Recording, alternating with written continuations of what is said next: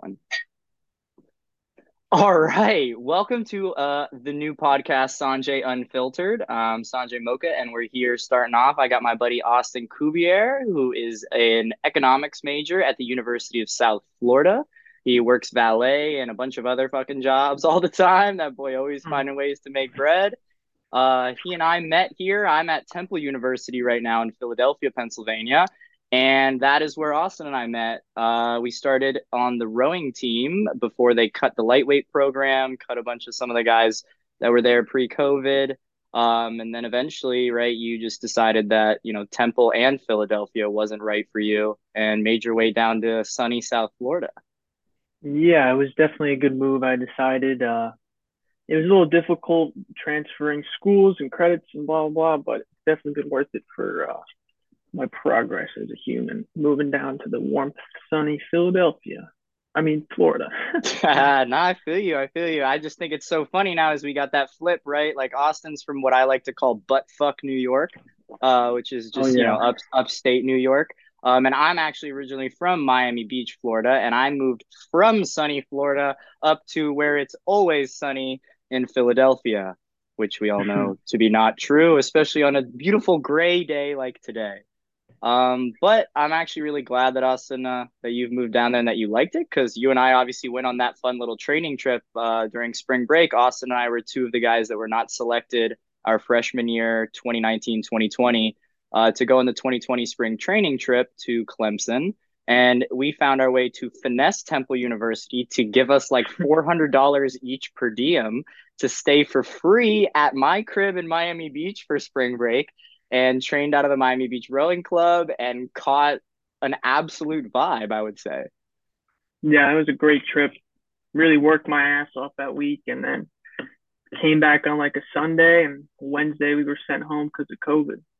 Yeah, man. I mean, that really fucking changed everything for us. And then, of course, during COVID, being here at Temple, Austin and I exploring the world of the world, man. Like honestly, like we really got on our philosophical shit and started having some spiritual awakenings and, you know, lost some friends, gained some friends. We were gonna live together at one point before he ended up moving down there, but like it's crazy. And now the two of us like we're kind of locked in here to be some lifelong friends. If I mean don't want to speak for I you can there, but concur.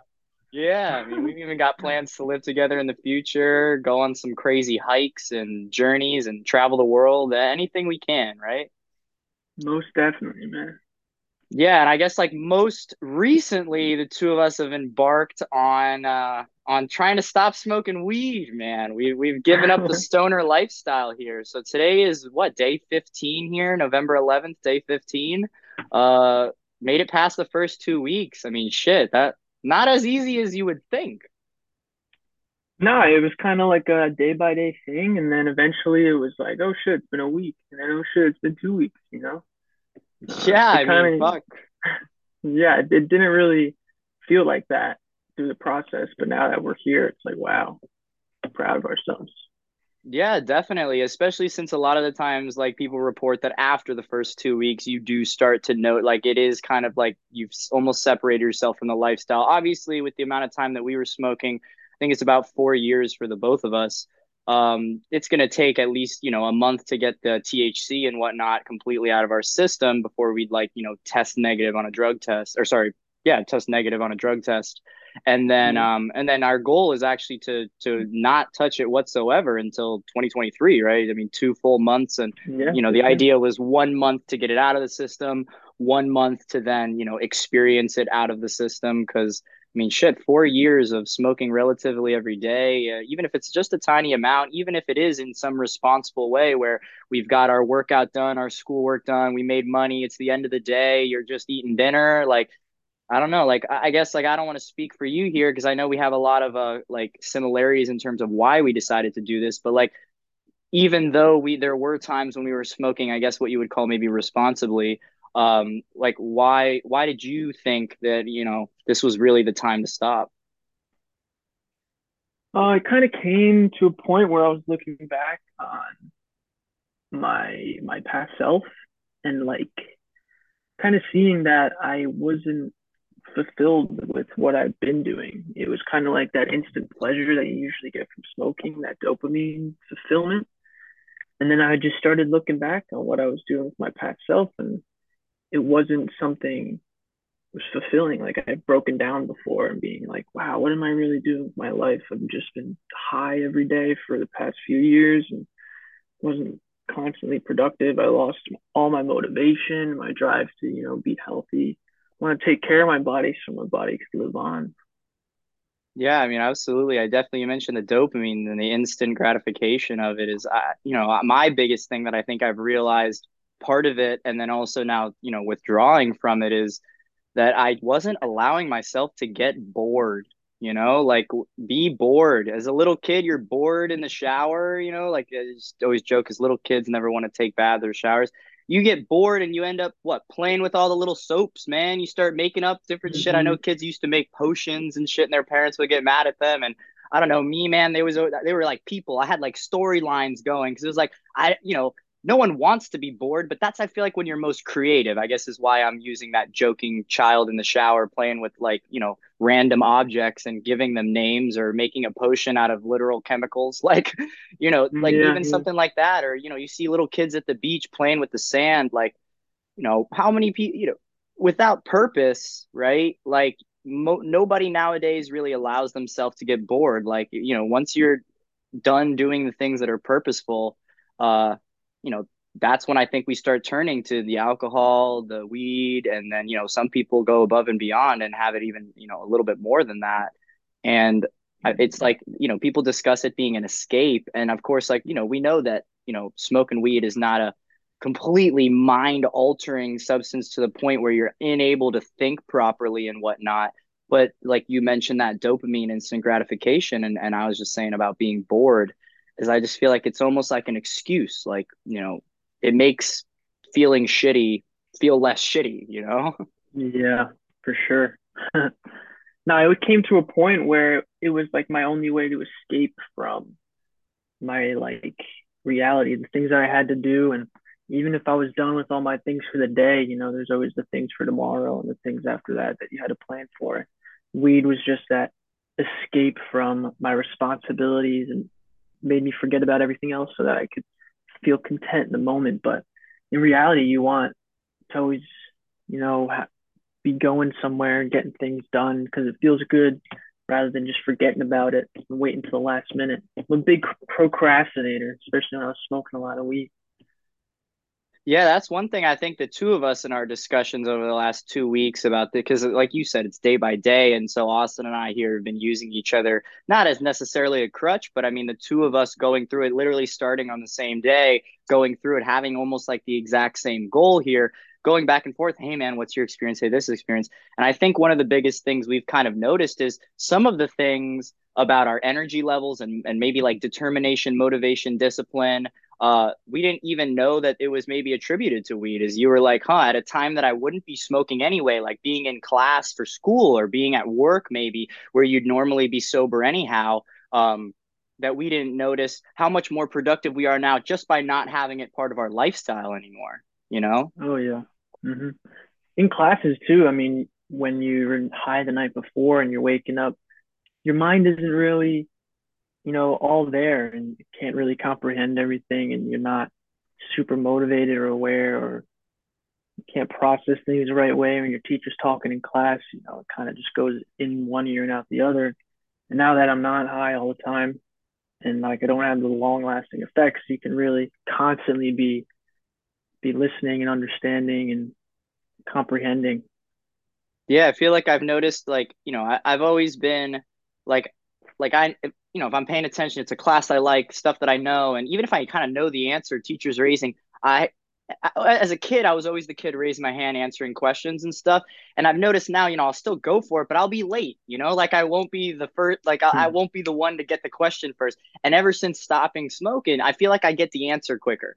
Not that it's not there, it's not that it's impairing my ability to think, but it's like a lag, like you said, like, waking up, like you're not all there, like you go into class, like you smoked the night Yeah. before. Like I never used to understand why people would say, "Oh, I can't smoke. I gotta do something in the morning."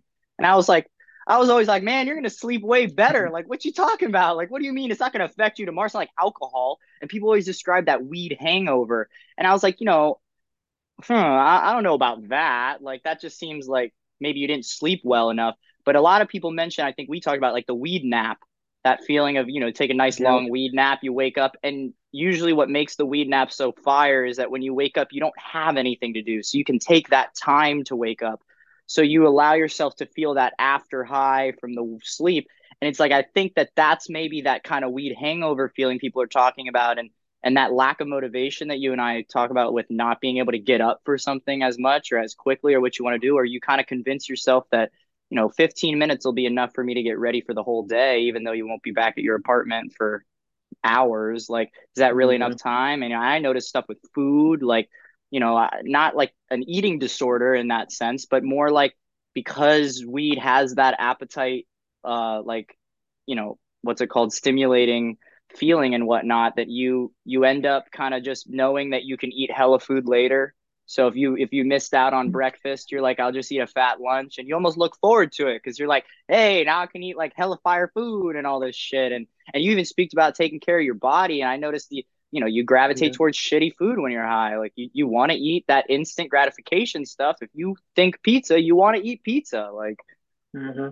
I'm kind of the opposite in that when I was smoking a lot, it was more like I would push off eating or I'd forget or I'd like wake up in the morning and I'd instantly smoke a bowl and then I'd be like not hungry. And then I'd realize hours later, I'm like, holy shit, I'm starving. Like, what the hell? You forget that you didn't eat. For yeah, I me, it mean, was I kind know of there was like, a time. Sorry, you go. nah, for me, it was kind of like I was missing meals. I was skipping meals. I was eating the bare minimum just to like have that little bit of energy to get up and smoke the next bowl. Yo, exactly. I mean, I know. Do you remember when I was back in my apartment over, the Antoinette, stories about Yeah. that for maybe a later podcast. But that was a time when I created a life. It was during COVID and I was taking a part-time semester for mental health anyway.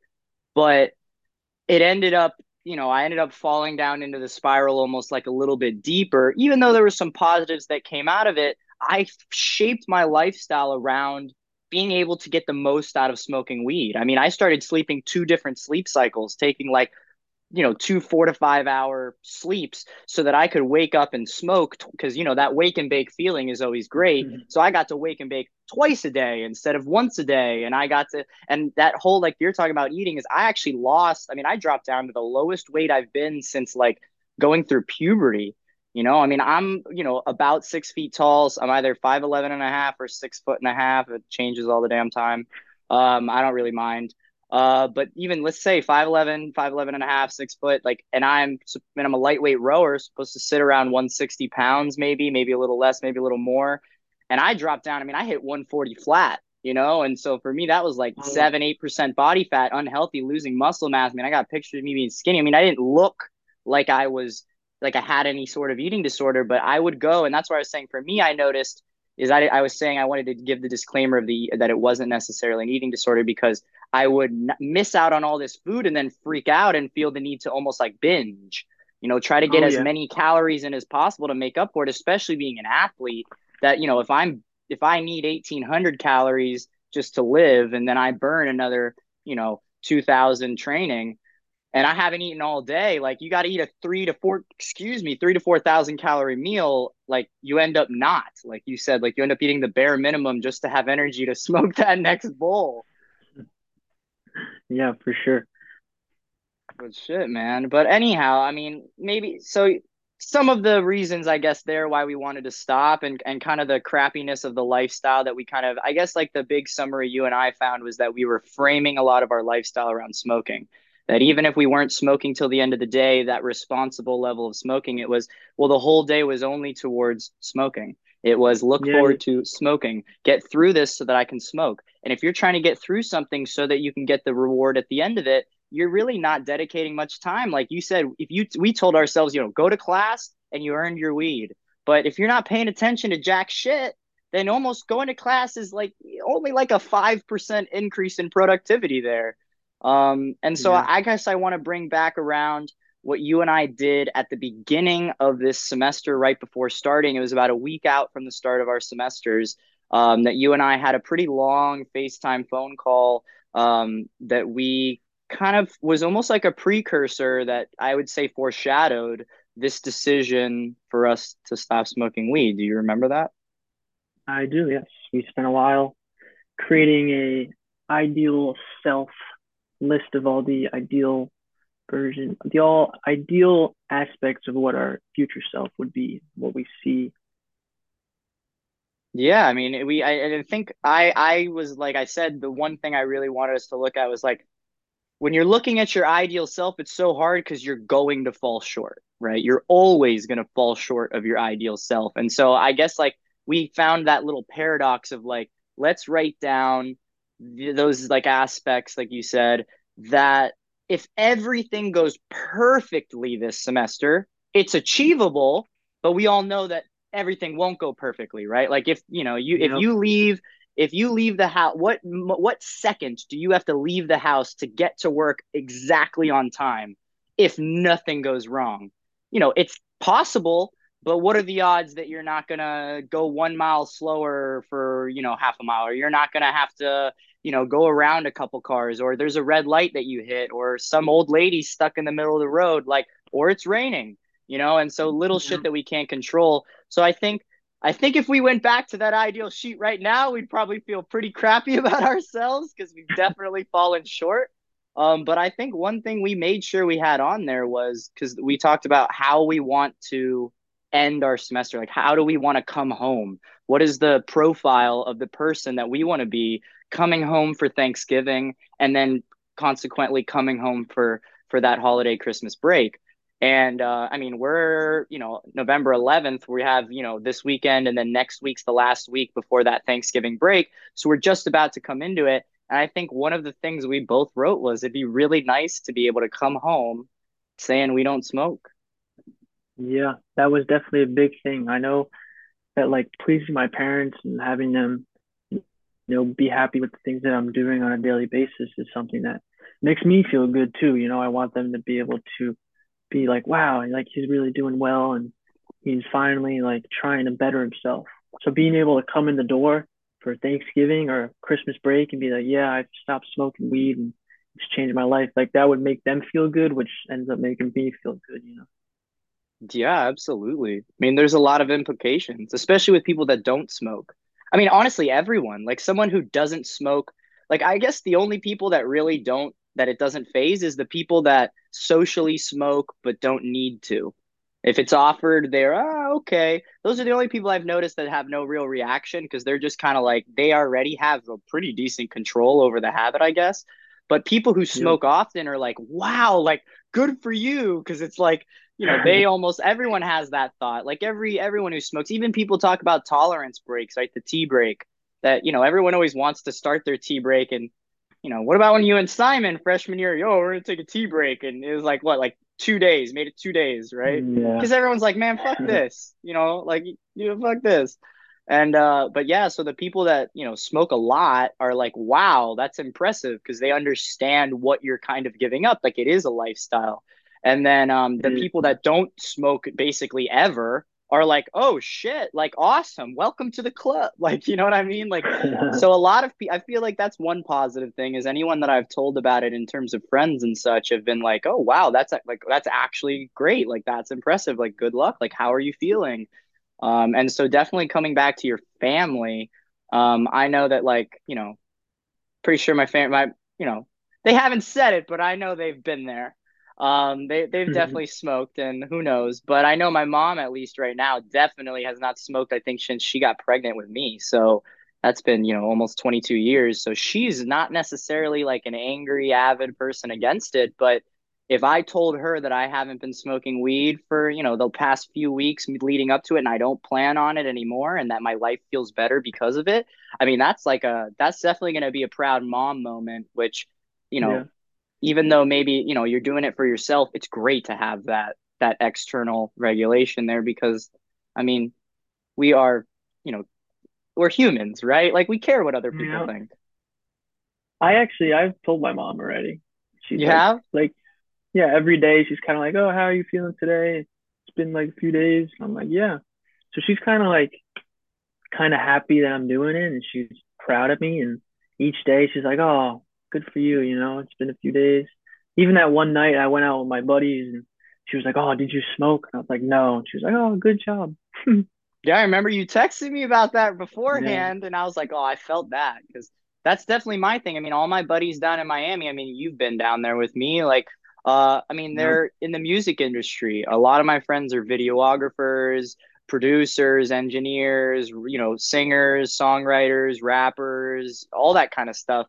And so, it's completely socially acceptable in that world, like you go to a rock and roll concert and no one's telling you not to smoke and back in the day, no one's, yeah, all the drugs and sex, drugs, rock and roll, like, it's acceptable and it's also part of it. I mean, I've been to the studio with my buddies and, we show up with a bottle of Hennessy and everyone's got their weed and they're ready to roll up and it's part of the culture. And that's where I say I think the lifestyle part of it is actually maybe the more difficult thing to separate yourself from is eventually we've realized, we don't want to be high right now. That's what we were giving up. We don't want that cloudiness, right?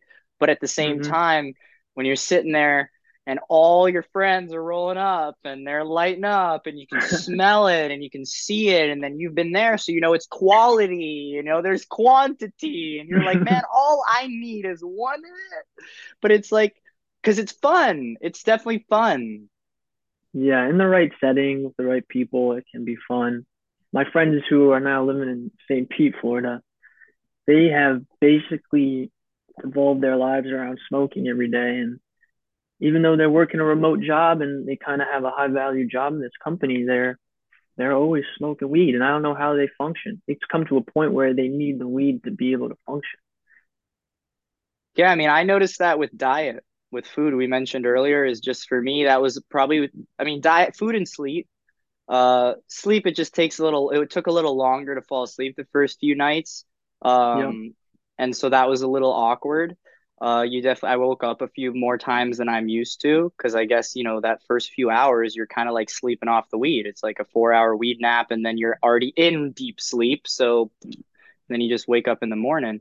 But food for me, I mean, I'm eating. I mean, for good and for worse, like regulating my diet. I would purposefully make sure that I would smoke before eating because I was like, it's gonna be more enjoyable. Yeah, made food taste better and kind of just, yeah, I was definitely having that. Yeah. I mean, I don't know, like when you're in it, and I still get it. Like I don't think we were idiots, but I think and I don't think anyone who does is necessarily a bad thing. Like we're just speaking about both of our friend groups that their lives not necessarily revolve around weed as in like that's all they care about. Like and that's it's not necessarily that form. It's not like a heroin addiction where, you're going out there and sucking dick on the corner for money.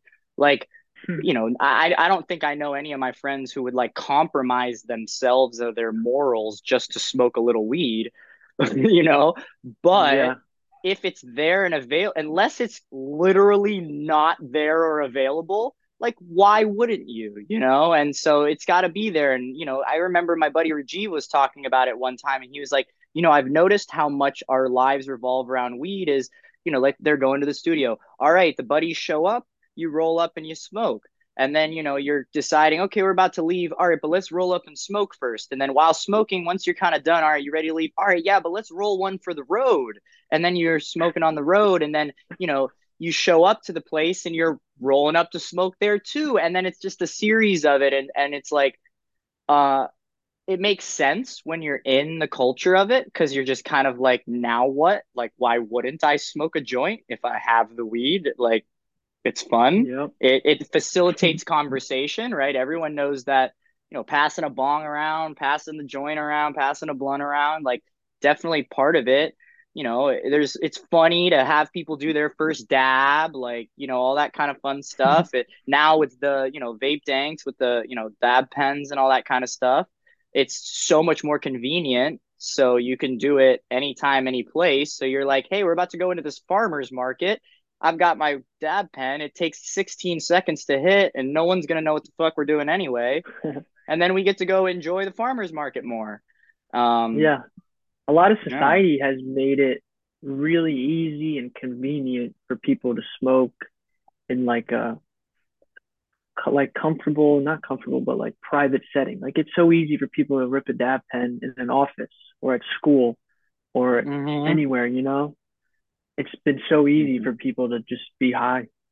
Yeah, I mean, shit. I remember back when I was like, I mean, I'm now, I mean, you and I are both fourth years here in college, right? You're graduating this Yep. spring. I'm taking another year because of that part time, but us being our fourth year in college here, I remember being back freshman year of high school, and at Miami Beach Senior High. Shout out to all the high tides there. Everyone's gonna know what the fuck I'm talking about right now. But at Beach High, kids were like, it was like it almost like you think broke kids are out here buying $50, 35, $50 man. If you're buying a $30 cart, you're smoking on death.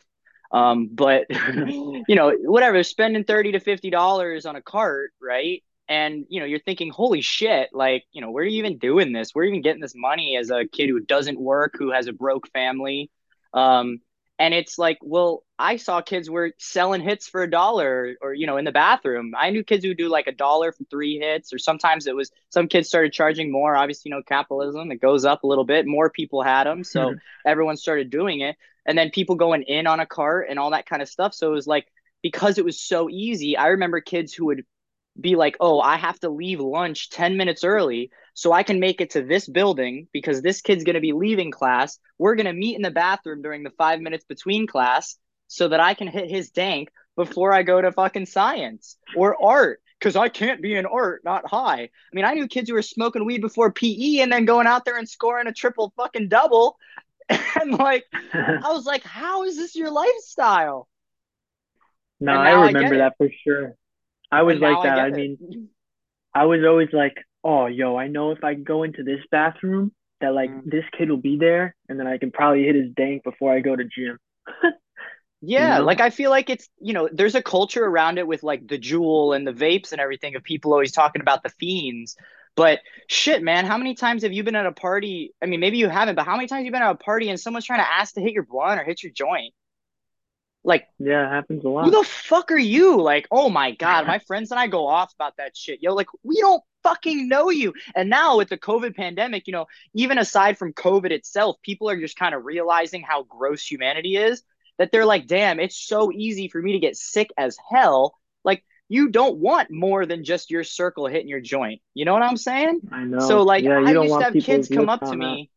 Yeah, like I used to have kids come up to me. One kid, hey man, can you let my friend hit your joint? And then the kid's like, bro, it only takes me one hit to get high. Don't you want to see me get high? I'm a funny person when I'm high. I'm like, bro, I don't know you. Why would I give a fuck? Like, Yeah. what? Like, it's weird because it's not like it's like somebody has a bottle. You know what I'm saying? Someone's walking around with a handle at a party. You're like, yo, can I have a shot? But if someone has a beer, like, you're not like, yo, can I have a sip of that beer? Like, no, It's you pretty gross. can't. Yeah, like, no, you can't have a sip of my beer. Why would you think that's okay? Like, so there's definitely like, I don't know, there's a fiend level with weed, I feel like, for those who smoke often and don't smoke often, like, of finding someone who has it and revolving, who am I going to talk to at this party? I see they have a dank, I'm going to gravitate there. I see these people are smoking. Like, people go outside right away to go find someone to smoke with. Go mooch. Yeah. Hmm. Which, and I don't even know, I mean, some of it is, you're on some broke boy shit, but on the other side of it, it's really just that, you know, stoners are a welcoming community. We know that. But people like, because I also think, it only does usually, I mean, if it's good weed, usually you should only take a couple hits if you're going from zero to high to feel something. So you're like, man, if I can, like with nicotine, it's like, that's like a satisfying and instant craving. I feel like that's why we focus on them being more of a fiend. But with weed, it's almost like you're strategic because you get those 2, 3 hits in, and then you're high. You can leave. You don't have to talk to those people again. You're done. You've got what you needed. You know? Yeah, no, I've definitely done shit like that where you like go outside in the party and you find some kids smoking. You're like, yo, let me get some, you know? And it takes that Yeah. little bit to get high, and then you just smoke and you leave because, you don't really care to what people have to say or you don't care what they're actually doing. You just wanted their weed. Yeah, like taking that fake interest in someone just to kind of hit their joint. And Hmm. it's funny because you can see it from a mile away, if someone's Yeah. doing it to you, because you're like, because we even if you don't do it, right?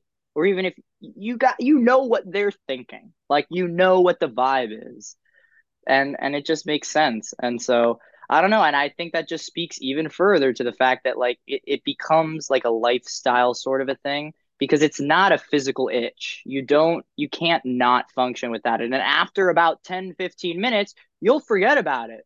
Like you really Yeah. will. Nicotine's a whole different ball game because we know nicotine is one of the most addictive like substances on the planet, even though it's not necessarily a dramatic, it's not like the side effects are not necessarily like doing heroin, but Yeah. like you're not jeopardizing your life every time you take a hit. But at the same time, like there is that like it is a there is that kind of scratchy feeling, not literally, but you know what I'm saying, that like, oh my god, I need nicotine and I can't think until like, because that, I mean, that's what I've noticed with people and all that stuff is they say it, man. They're like, man, I literally just like don't feel right. I feel anxious, excuse me, if I'm not. But if you're at a party and you showed up without weed, almost didn't plan on it, and now it's there, you're not like, if you kind of end up for not being able to smoke and forget about it, you can continue going on about your day. You can, especially if kids are drinking and all that kind of stuff. Like, Yeah. I think that it's just because of how enticing the lifestyle is. Think about all these cool ass people. Martha Stewart and Snoop Dogg now are marketing all this shit, guacamole, pistachios, fucking, now they got the Oh Vic yeah. lighters, those ones. It's all around how fun and cool smoking weed is, because back in the day, you're a burnout. Why? Because like you were saying, like you got to be, you said like it's easier and society has made it a lot more comfortable to smoke weed now. And back in the day, right, people are joking. They're smoking that Reggie ass shit with like fucking seeds and stems in it in the middle of a fucking forest behind a Walmart. And now you and I are walking down Broad Street, walking down Lincoln Road, fucking walking through a campus and hitting our dank, like, or smoking a joint, bro. Like I don't really like, I'll tell people, I'm like, yo, who's gonna really like stop me? Like it's a Yeah, joint. no, it's It's true. like it's like whatever. People are smoking cigarettes. They don't really know until they smell it. Once they do, you're already 150 paces away. Like, what are they going to call the police? Like, but and that's because, it is being legalized. Medical is legal in most places, and at least in all the places you and I venture to. Um, Yep. and so it's like you never really know, and not many people totally care. And unless you're like sitting in a children's park smoking weed on the bench, no one's really going to say much because you're not doing much of a disturbance. Stoners aren't known for being violent, you know? Yeah. We're the Yeah. opposite of violent people. Some Yeah. of the So I feel nicest. like that, sorry, I just feel like that comfort has taken away from, like, as kids, you had to sneak smoking weed. You didn't want to be high in front of your parents. So it was like a treat. It was like a, dude, we're getting high tonight, that giggly high, that munchies, that uncontrollable high. And most people say, man, I don't get high like that anymore. And I don't even think it's a physical tolerance thing because, it's literally just the fun of it. It's Yeah. the fact that you and your friends have one bowl and like a dime, and you're like picking it apart with your fingers, which eventually, that means you're only really smoking a nick, like half a G of it, because, you can't fully Yeah. burn that shit. You're putting it in this little tiny bowl, like this fucking big, with your little lighter, butaning the hell out of that bitch, sucking in fucking Scooby snacks, taking maybe two hits the size of like a jewel hit, and you're faded and you're like going to Yep. Walgreens and buying like fucking massive, like three different bags of chips because you can't decide the flavor. And it's fun. It's fun because you're like, man, if I was sober, I would be all responsible and be like, only buy one bag of chips. But no, yo, you get three bags of chips. You're only going to eat a handful of each. And it's like, but you can't decide. Fuck it. And you're just getting like three drinks and you know it, bro. You stand in line and you know who's a stoner and who isn't. Yeah, no, it was definitely like a fun, like, let's be unresponsible. Let's like break the rules kind of thing. Like, who really cares, you know? And it's Yeah. fun when you're behind the scenes, you know, you got your someone's parents upstairs and you guys are in the basement and you have to sneak out the basement door Going and out the wind, smoking out the window. Like, but then yeah. eventually you realize how easy it is. Like when I first moved in here, man, I was being crazy about how to, because it was like I'm in a bigger building now with people that actually give a shit. It's more of a student living. Before I was living off campus stuff, it didn't really matter too much, especially everyone in that building smoked.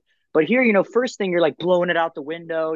I used to have the little toilet paper roll back in 1940 with the Oh air with yeah. the fucking dryer Dryer sheet. sheets and blowing it out the window and shit. And that's because we were in a dorm and stuff. But even eventually, I started to realize I was like, man, like it's so much the easier it gets and the more casual it gets, the less of a fun act the actual act of it becomes. And it becomes more of a True. routine. And I feel like that Yep. routine is what you and I fell into as we started to realize that, yes, the one I will miss being able to smoke with my buddies at parties, but the routine of having to smoke or the routine of like, you know, I knew exactly the order at which I was going to set up my Jeep or set up my bong or, roll up a joint. Like I knew what food I wanted, what water I wanted, where I wanted it on my desk, get the window open. Like it was fun like, I started thinking it was fun still, but I realized it was just a routine. Like it was just a Yep. feel like a thing I felt I needed to do,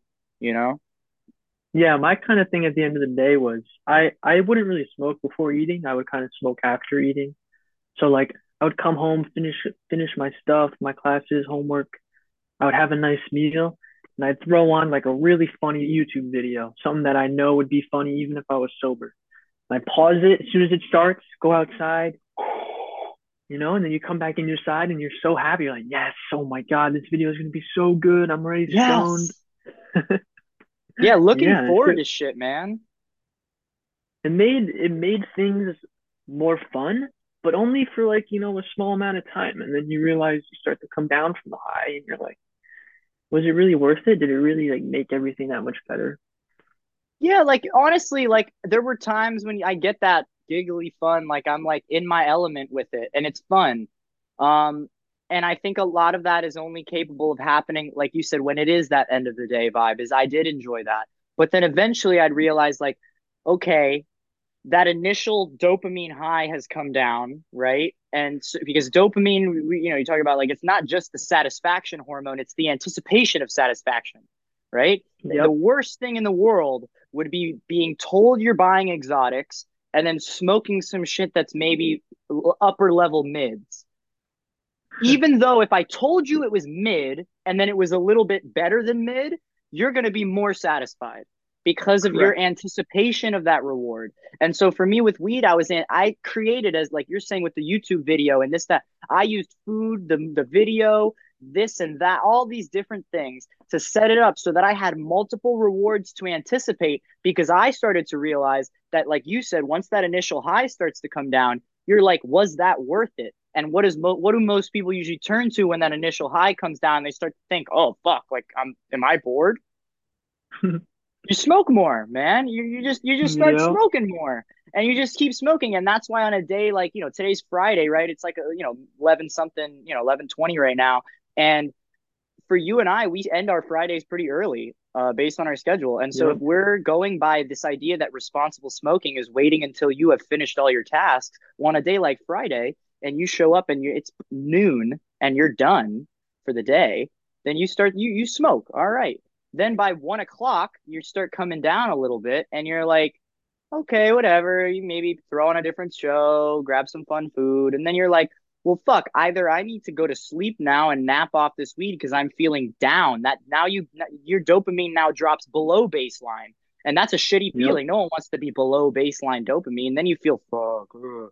So you smoke more, and then you end up realizing you basically have to smoke the rest of the day, or you're going to feel like shit, you Yep. know? Yeah, no, That's that never a definitely fun happened a feeling. lot. Yeah, it happened a lot. Like your day would end at 11:30, 12 o'clock, and oh, my day's done. Let me go smoke because my day's done. And then the high would wear off and you're smoking again because you don't know what else to do and you want more dopamine. And you couldn't even, it came to a point where I couldn't even find things to do that I would enjoy because all I could think about was, oh, let me get high because it'll give me that little bit of extra dopamine to feel better. Yeah. And I feel like for, for the listeners that may or may not be out there for now, like the way we're describing this dopamine high and this feeling of need is not the same as like a literal physical need to like I can't function without something. It's like a when you it's like imagine being hungry and you're low on blood sugar. Like you're like yeah, you could go function if you needed to, but it's like wouldn't it feel so much better to just like eat something? Like, you know what I'm Yeah. saying? And like I guess that's a little different because we literally need food, but I don't know, like it's a small satisfaction thing. It's like a oh my God, shit's difficult when your dopamine drops below midline or baseline, I'm sorry, when your dopamine drops below baseline, which happens a lot if you do smoke weed, your dopamine levels go really high when you smoke and then you have to crash back down, so you end up never sitting at that baseline. Is when we smoke weed, it's either high or low, and you lose Yep. that balance. And so it's not necessarily like, oh, I'm incapable of like performing a task without it. It's just if like cleaning or whatever, like you start to convince yourself, is this worth it? You start negotiating with yourself. Is the reward of finishing this task going to be worth me pushing through below midline dopamine levels? And that's where that is dopamine. That is literally what it is. You're anticipating the reward system. With weed, you're never going to think, is smoking weed worth what I'm going to get out of it? You're going to be like, the moment I get high, I'm going to feel better. Of course you are. Of course you are. So that's where you're like, would I rather? So then you start thinking, oh, I'll smoke weed, then clean. Right. But then you want to enjoy that first 30 minutes of the high and watch the video and fucking listen to music and talk to your Yep. friend. And then your dopamine drops again. And then you're like, okay, it's time to clean. And then your dopamine is dropping as you're anticipating whether or not something that's fucking boring is going to give you the same satisfaction as taking another damn bong hit. Like, and so it's like it's really not a hard thing to like understand why people fall into the stoner lifestyle or what some people describe as being a burnout, is that you're like, okay, like you start realizing if I can, I know kids who literally just like dropped out of high school sophomore year because they had been emancipated and literally worked at like Wendy's, and he worked just enough hours to pay for his food, to cover his part of the rent with his buddies, and to buy enough weed where he doesn't have to worry that much. And he found a way to make it so that basically that's his plan for life was I'm gonna go and yeah, I don't fucking like Wendy's, but I can smoke weed. It's a job that I could be high at that doesn't take too much like skill. And I don't mean that it's Yep. that you're an unskilled person, but that is classified as unskilled labor. So it's like you're Yep. there and you're packing up shit, you're working the drive through, okay. And yeah, it kind of sucks, but it's enough to facilitate your real joy, which is smoking weed at the end of the day there. And so it's like Mhm. that's the burnout lifestyle, and you start thinking, man, how could these people do that? Well, you realize it's not just your that no one has, that you have no ambitions or that you don't really care about yourself. It's that you literally get caught in this like dopamine up and down, and unless you start reducing the amount you smoke or changing stuff or withdrawing from it, you're caught in this cycle of high, low, high, low. And so you're going to always gravitate. If you're experiencing low, you're going to gravitate towards high. That's why I think people with depression and anxiety who find solace in smoking, that's why they get caught in it. And then you notice these people eventually develop even greater anxiety from it or even greater depression. And it's not necessarily because weed causes those things, but it's because your anxiety and depression are more heightened. You feel them more because instead of actually fixing it, you're doing what you and I always use, right? Symptom relief. It's just symptom relief. Yep. You're giving yourself that dopamine high because you literally do forget about the shit. You're like, man, I don't even know why I felt. You start getting motivated, man. How many times have you made a plan for the next day? Like high as fuck at night. Like, oh my God, I'm going to wake up at fucking 6 a.m. I'm going to wake up at 5 a.m. I'm going to go to the gym for like 6 hours. And then I'm going to eat fucking I'm gonna eat the entire rainforest worth of fucking salad and chicken and all this shit. I'm gonna be so fucking healthy, man. And then I'm gonna drink like 8 gallons of water and I'm gonna go and I'm gonna fucking start a business. And you're like, and then you wake up the next morning and your dopamine levels are in the fucking floor. And you wake up and the Yep. first thought is like, oh shit, I'm waking up again. Like, Now that it feeling definitely sucks. happened a lot. Yeah, you're like laying in bed and you want to just change your life around at that moment, but when you wake up, you have that groggy feeling, the weed hangover, and you don't have that motivation to really get after it. Yeah. Yeah. I mean, that's why I Hmm. always say, like, I mean, you don't, you kind of can't fix your life while you're high. Like, when you're faded at the end of the night, when your dopamine levels are high, because that's where you realize like you're only getting dopamine from quick reward systems. Like, Yep. if like I use, for instance, like with me with training, right? Like, if I'm like super motivated to go do extra work, well, that's going to be motivated by usually like motivation, not discipline, right? I want to go do some extra work. If I'm feeling motivated, I'm probably got some high dopamine levels. Well, if I find high dopamine from smoking weed and eating food here and sitting here and watching a television show or some dumb shit, then it's like, well, if I'm high, I can't go train. So I'm motivated like, damn, I'm going to take this nap and then I'm going to go fucking train, you know? And then you take that weed nap and then you wake up and now your dopamine levels are down here and you're like, what was I thinking? I don't know how. And then you start anticipating the reward. Oh. And it's like, you, you can't, when your dopamine levels are high and you're motivated, you're usually high. Like, you're usually smoking. So you're kind of like, okay, well, I can't really write a good paper right now. Even though I'm motivated to do it, I can't really, you're not going to do it while high. And then eventually when you're not high, your dopamine levels are low now. And so while you're capable now, you're clear minded, now you feel like shit because it's not a human essence thing. It's a brain, chemical reward system. Then Yeah, it it really sucks. was. Hmm. Yeah, man. Well, No, it was fuck. Let's definitely let's get a hard little. trying to. It was Sorry, definitely hard continue. to get out of the lifestyle. Like that was definitely the hardest part when you realize that like every day you were looking forward to smoking because that meant it was the end of your day. And even with my valet job, like the little bit of cash tips that I would get, it was like, oh, bro, this is an eighth. Like, oh, fuck yeah, I got an eighth. You're like, damn, bro. I just parked that car. This guy just gave me an eighth. Like, fuck yeah. I Yeah, would that's think how that I was too, man. thinking. Yeah, I mean, I Yeah, make a decent amount of money when I'm coaching a lesson, and I'd be like, "Damn, yo, go coach this lesson for an hour, or do two lessons." And I'm like, "Yo, I'm gonna go buy a fucking cue. Like, let's go. Like, if I coach for 2 or 3 hours, I'm like, dude, that covers my weed for the week. Like, so yep, that's why you realize even when you are being productive, it's in anticipation of that later on dopamine like response. And I uh-huh. just think like it kind of sucked that that's what we were basically just swimming in dopamine. Like, that was what we were basing our life off of. And now I think the positive side of this is like we've had to be bored. I mean, you text me, dude, I'm beyond bored. And I was like, yeah, man, I'm fucking toast right now. Like, and then it became a Yeah. good thing. I mean, this podcast started like people have been telling me to do this for years, right? I mean, you know me, I talk like a mother. Oh, I never shut the Hmm. hell up, right? And I've always got like, I like to get abstract with things too. It's not just like, hey, this is what I did today. So it's like I've always got stuff to say and I want to hear what people have to say. And it's a fun conversation. And you and I talk for hours. I mean, we had what's our longest phone call we've ever had? Maybe like 3, 4 hours. Our average Yeah, phone call is definitely. an hour to 90 minutes at least.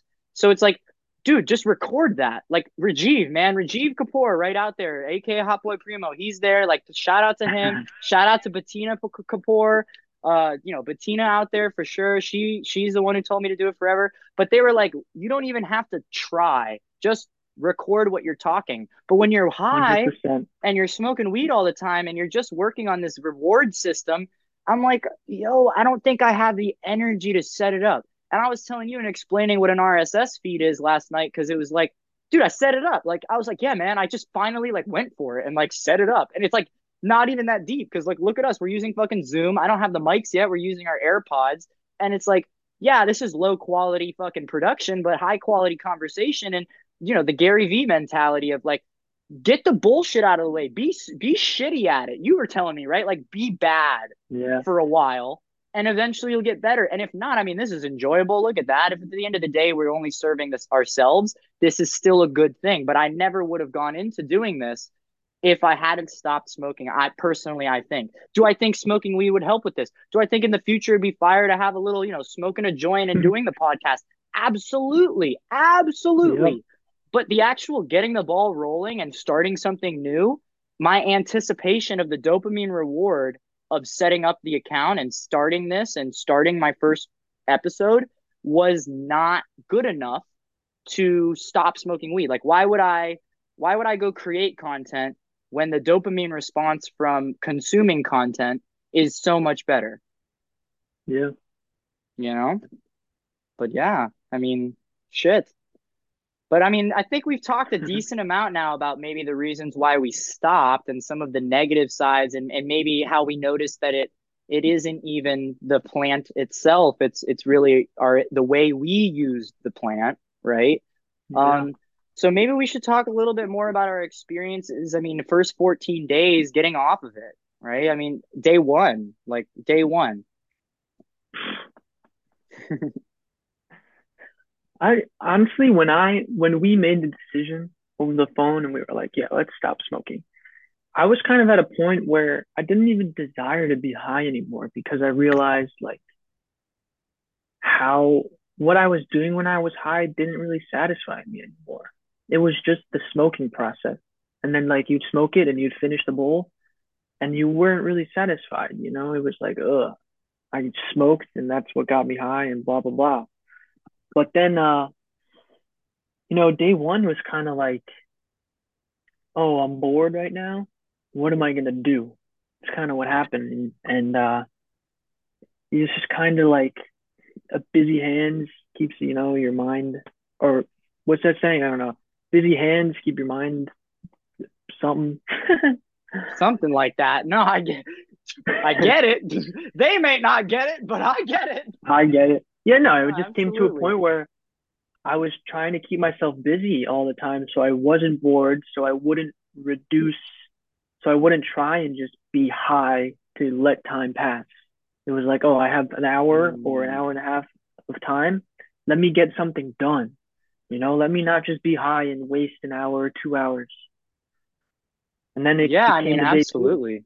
I don't even know. It was Yeah. just got I easier felt after like it that. was the cravings of it all, man. I mean, you just like it was the boredom. Like you find yourself being so like you need to do something, but you don't Yeah. really want to. Like, because I was like, man, I'm not necessarily trying to go like bust my ass and like do a bunch. Like, I wasn't like, I'm not trying to waste energy. Like, I didn't feel like I had energy to waste. Like, I didn't, but I knew I had time. Like, I was like, I don't think I could sit here for, you know, hours on end with nothing to do. Because all I'm going to think about is all I got to do is take one fucking hit and I won't be bored anymore. And Yeah. it's like those cravings, I think, of the first day. I mean, I think we even looked up that like 30-day sober test thing. And it was like the title of day one on the little like bullet point was cravings, cravings, cravings. Because you're just like you're used to it every day. If you and this is why I'm saying like now for people out there who smoke maybe every weekend or they smoke often and you're trying to quit the habit itself, this might not be the same. Your day one may not be that way. So your cravings may last 3, 4, 5 days because you're used Hmm. to having 3, 4, 5 days in between each smoke. But if you're someone who literally smokes every day, and even if it's literally one hit, if you take one hit every single day, that is THC being introduced to your bloodstream every day. And so it's like when you no longer have that, something happens, whether it's a good thing or a bad thing, where you're no longer at midline. If you spike a little bit above midline, you want to stay above midline. If you get a good grade on a test back on day one of not smoking weed, you want to smoke weed because you don't want that upper dopamine like levels to drop because you're so used to dopamine crashing, right? But in reality, it's supposed to be like a little spike and then maybe you come back down to midline. And because with weed you go up and then below midline, if something good happens, you want to smoke. So it's not even like you can reward yourself with good things because you're like, oh my God, I have the craving to smoke. And then the bad things, of course, if your dopamine's dropping below, you're like, fuck, do you know how easy it would be to get right back up again? So that's where I've Make noticed yourself is like, feel better when you smoke. Yeah. exactly.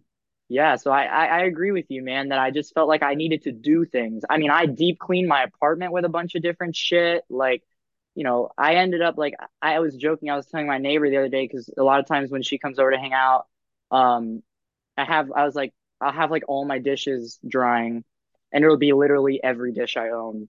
Because sometimes if I'm cleaning three or four dishes, you know, and I that have been there and I'm cleaning it up, I end up wanting to clean them all, right? Because with like at least the last 2 weeks, I've been like, I end up wanting to be like, well, fuck, like let me keep this is good. Let me keep doing this. Let me deep clean my pots and pans and shit and my, the things I stir pasta with. Not that they're not clean normally, but let me make everything the same amount of clean because then I can waste another 30, 40 minutes doing something that gives me a reward response because I'm completing a task. And it's like, and then I'm done cleaning my dishes and I'm like, okay, looking around, what next can I do? Vacuum clean. All right, what else can I do, man? I'm gonna wipe down little shit. Like, and it's not like necessarily an OCD sort of a thing. It's just like you said, like the busy hands, I guess, like puts ease at the mind. Like you don't have Yeah. to think. And it's not that you don't have to think, it's that you don't have to think about what you're not doing. Like if you're walking, you're not thinking about like, you everyone feels productive while they're walking because you're doing something. You don't You're have to going think about somewhere. what you're Yeah. not doing. Yeah, like you don't have to think about what you're not doing. Oh my God, I have homework at home. Like, no, no, no, I'm taking a 15-minute walk. Like you can think about it less. It's not gone, but you're doing something. Yeah. Yeah. Those are definitely the first few days. It was like, let's do something so it's not, doesn't come to the point where you're thinking about the things that you really have to do. I was definitely cleaning a lot, going on walks. I would take my time, like skateboarding around campus. I would take my time eating meals. It was hard to eat at first. Like it was definitely difficult to eat. And like you always feel nauseous trying to eat. Yeah, I But felt like when you taking your take your time was time, almost necessary. yeah, exactly. It really was because you didn't want to like end up coming to the point where like, oh, I got too much time on my hands. Yeah. And I think the end of the night was a difficult one because with weed, that crash in dopamine and that coming down, excuse me, from the high, where you're now no longer going to smoke anymore. I mean, every stoner, anybody knows this. Even drinking, anything like where you're starting to come down, you like are almost like fighting to stay awake. Like you almost get to the point where, okay, if I need to close my blinds and turn my lights out and, for me, maybe prep my coffee for the next day or, clean my final dish or turn my computer, all those little things, plug my phone in, brush my teeth, like all those little things, you end up like almost fighting to stay awake to do those because once you've decided it's time to go to bed, it's usually because you feel like you need to. And I Yeah. think that was maybe the weirdest feeling for me was laying my head on the pillow before I felt that feeling of I am tired. Like, and I or maybe I was tired, but I didn't feel it the same way I do when I'm smoking. Did you experience anything like that? Yeah, no, it was definitely hard to be tired. Like the end of the day, like my mind was still racing. It was still going. I was still thinking a lot. So it was definitely hard to like be tired at the end of the day. So like the first few nights, I might have taken melatonin a little bit just to help with that, or I would like do a little guided meditation so that I could calm my mind down and get ready to go to bed. But I definitely was feeling that. Like it was hard to go to sleep the first few nights. Yeah, I mean, I feel like for me, it wasn't even totally that like my body was incapable of producing the melatonin. Like, not that taking melatonin is a bad thing, like I get that. But it's like Mm-hmm. you're almost like I'm used to being able to be like, let's say it's 10:45 and I need to be to bed I need to be sleeping by 11 for me to get that 8 hours or 7 hours, whatever I'm looking for. Um, Yeah. I knew that I could lay my head on the pillow. I could get into bed at 10:45, 10:50 and be asleep by that 11. if I had been smoking. Like I knew that I could do Yeah. that. Now I found myself, that's where I feel like the first couple nights, this was a weird phenomenon was I ended up getting a little anxious about it because I was like, dude, I need to fall asleep in the next 5 minutes or I'm going to start deducing from that 8 hours. I'm going to start not being able to sleep the full 8 hours. And then you end up realizing it taking you like 30, 40 minutes to fall asleep. Some of it's probably the blue light that we're exposed to. A lot of it's probably the fact that we just like went to bed expecting to crash because in the past, that's what sleeping was for us, was crashing after the day, is setting Mhm. ourselves up to do that. But one thing I think was actually pretty cool that I started to notice after the first few days was waking up was so much easier. It was 100%. Like you felt like you had really good sleep. You were real rested, and as soon as the alarm would go off, it was like so much easier to pop out of bed. You didn't have that grogginess. You didn't have the weed hangover. Yeah, like A even if lot you, even easier. I knew I could sleep, like, because it was a day that I noticed it because it was like the third or fourth day. I had only gotten like maybe 5 hours of sleep. And that was just like circumstance. I forgot that I had to wake up to coach a session like at 6:30. So I had to get up at like 5. And, and it had already been almost midnight and I was like, oh shit, like I thought that I had the next day because I don't normally stay up too late. I usually wake up early for training and stuff, but I knew I wasn't going to be training till the afternoon the next day and that I didn't have to be up for a while, so I was like staying up. Then I remembered, fuck, I got to get up at 5, so I was like, shit, I'm only going to get 5 hours of sleep now. And whatever, I go to bed, and after waking up after those 5 hours of sleep, I realized that it was easier to get up after those 5 hours than it was after 8 hours when smoking weed.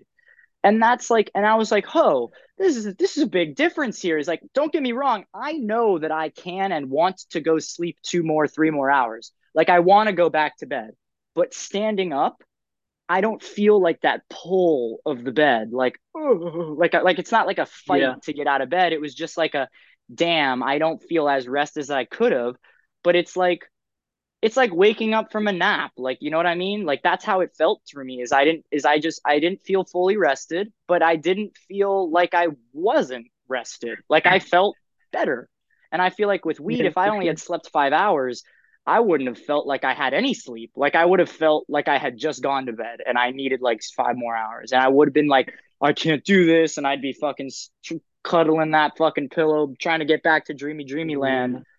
And it would have taken one hit of the pillow. As I realized that too, is going back to sleep is not as easily. So you actually have a minute to think, oh, okay, I just did that for dopamine. I didn't get the dopamine and I'm not asleep. Time to get up. You know what I mean? hmm Yeah, no, I mean when you go to sleep high all the time, uh, even having 8 hours of sleep while you're high, it was like you didn't really feel that rested in the morning.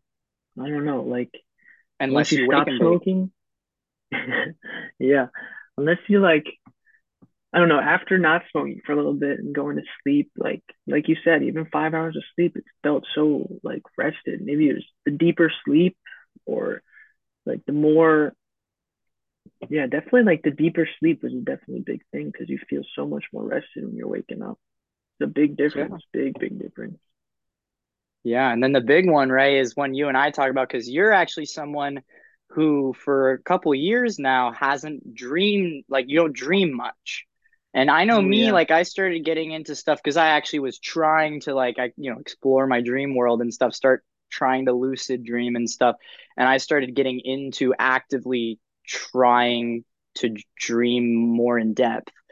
Um, but even I noticed it too, and that's when I knew it was definitely not just me. Is that you noticed it, right? Is the crazy, crazy dreams. The past few nights, bro, I've had some weird fucking dreams, like real vivid. Like I wake up and I'm like still thinking about it, like what the fuck? Like You can last night I remember them dreamt of, now better too, right? Like I oh, feel like I 100% will ponder the dream that I had all day, and I feel like I'm all able to day. separate reality and dreaming a little bit more. Is I'm almost like I remember that that was a dream and it felt like it felt real, but I know it's a dream now and I'm trying to understand it. Like, why did I dream that? What the fuck? Who was that? Like, I don't know. It's weird. You know, last night I had a really vivid dream about like lighting a smoke bomb in a library. I was like, what the fuck? And I woke up like pondering it, and then I looked it up on the internet, and I was like, why would I be dreaming about something like this? And it's really odd for me because I would never wake up and remember what I was dreaming about. So once it started happening more, it's like, wow, like this is really impactful. Like, and you really just ponder it the rest of the day. Yeah, and one of the big things I think I've thought about with it is of course a lot of people have a lot of different theories about dreams, and I know you and I have a lot of stuff in terms of our personal spirituality. But I won't totally get into that now since we're kind of talking more on like a surface value stuff about weed. But everyone knows, right? This is like a legitimate thing. This is science, is that because we don't, I guess what I'm saying is you and I have beliefs of what our subconscious actually is. But Yep. dreams, we all can agree, are a product of our subconscious. And so, like, if you have that dream, a reoccurring nightmare where you're getting chased, or, my dad would always talk about the nightmare he had was he was there in the bathroom looking in the mirror, right? And he can see his dad right there on the couch watching TV. And this, like, kind of like the Bloody Mary, like there was some ghoul lady or whatever, witch lady, and he said he couldn't yell. All he had to do was yell to his dad, help, but he couldn't make the sound. And, if you're a psychologist and you're sitting there, you're like, you don't feel heard. This, like, it has to do, oh, you can't talk when you're in danger, but it's so close. Help is right there. How do I get to it? All that kind of stuff. Like, there's some psychological implications there. And I think with other dreams as well, being chased, if you feel like you're being chased by a monster and you can never get away, like, there's ways to kind of, those are easy ones, I guess, to kind of tie to different psychological things. Um, Mm-hmm. but that's where I guess the biggest one I've noticed is like our subconscious is becoming more conscious, is how many things have we kind of suppressed to the back of our head, is like you said, we're pondering, why did we dream this way, what about this? And while some of them are, people always joke about those videos of, what do you mean you remember your dream, my dream's like this, and it's like chaos and it's a collage of chaos. But a collage of chaos is indicative of your subconscious, is that if your Yeah. subconscious is dreaming things that are a collage of chaos and you're unable to dissect what that means or even see one part of it, then that is your relationship with your subconscious is you have no ability to regulate your subconscious.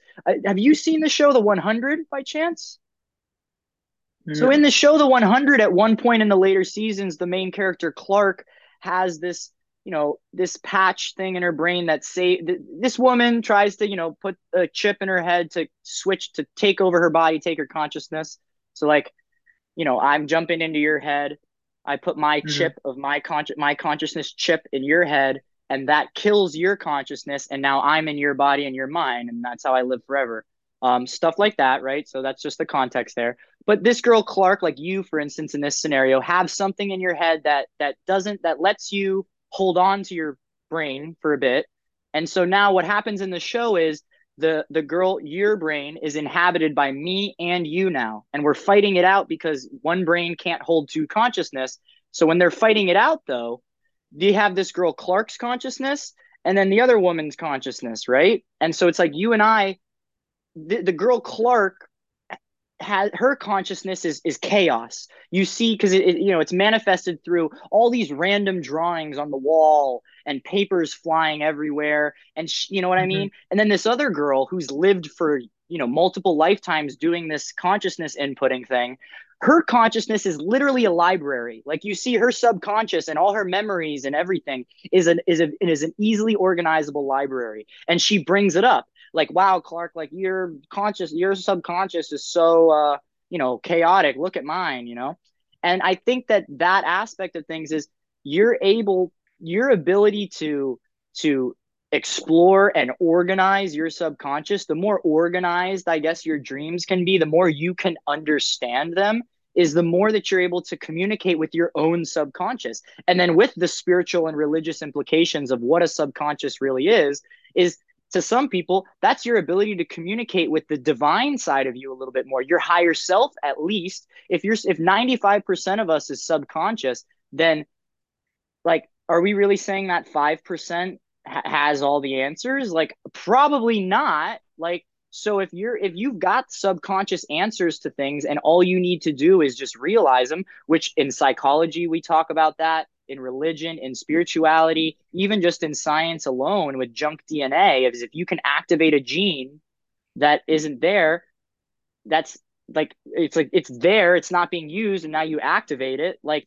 boom, it's all the same stuff. So I think that us being able to step back and from weed and being able to and having these crazy dreams and them making more sense now and us actually being wanting to and being able to think about it, um and like why did I do that, why did I light this smoke bomb in there, you know what I mean? Yeah, that was Why so was weird. this person in my dream, like if it's someone who you haven't seen in a while, why did they pop up in my dream? um that when you start to ask those questions, you're kind of reprogramming the way you think. And I think that weed has maybe blocked us from our subconscious a lot, and and consequently our higher self, you know. Yeah, I feel that for sure. Like you kind of look back when I was looking back and like making a decision to stop smoking, I like realized like I don't have that connection anymore, like with my emotions and my subconscious, with like my higher self. Like I kind of lost it. I kind of suppressed it. And then like once you stop smoking, you realize like, wow, all these emotions, all my subconscious thoughts, like they're actually there and they're pretty prevalent. And I just got to recognize them more and understand where they're coming from and what they're trying to say and what they mean. And I think Absolutely. through dreaming is where you get those subliminal messages, you know?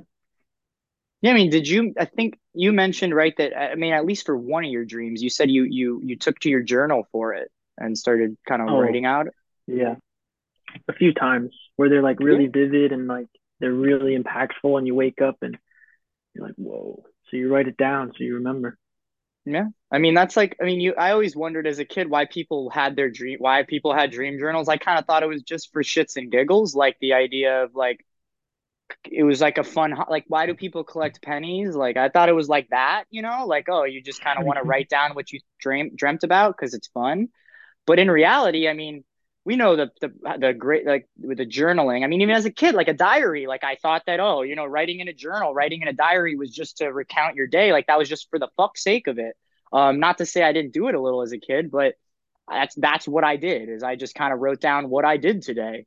But now you start to think more. I mean, when you take that evolution to the next step where you stop thinking about, you know, what you did, and then you stop thinking about what happened to you, and you start thinking about like how you reacted to it, my emotions, like proper journaling, right? You start getting down to the core of things. Oh, I got angry at something today, this happened. And then the more you journal, you start asking yourself questions like, well, why did I get angry at this? Same thing I think with the dream journal, is the idea is, you know, you start asking, well, why did I dream about this? If you dream about something consistently, like why is it, like, you know, why is it that when I feel in danger in my dreams, I'm unable to speak?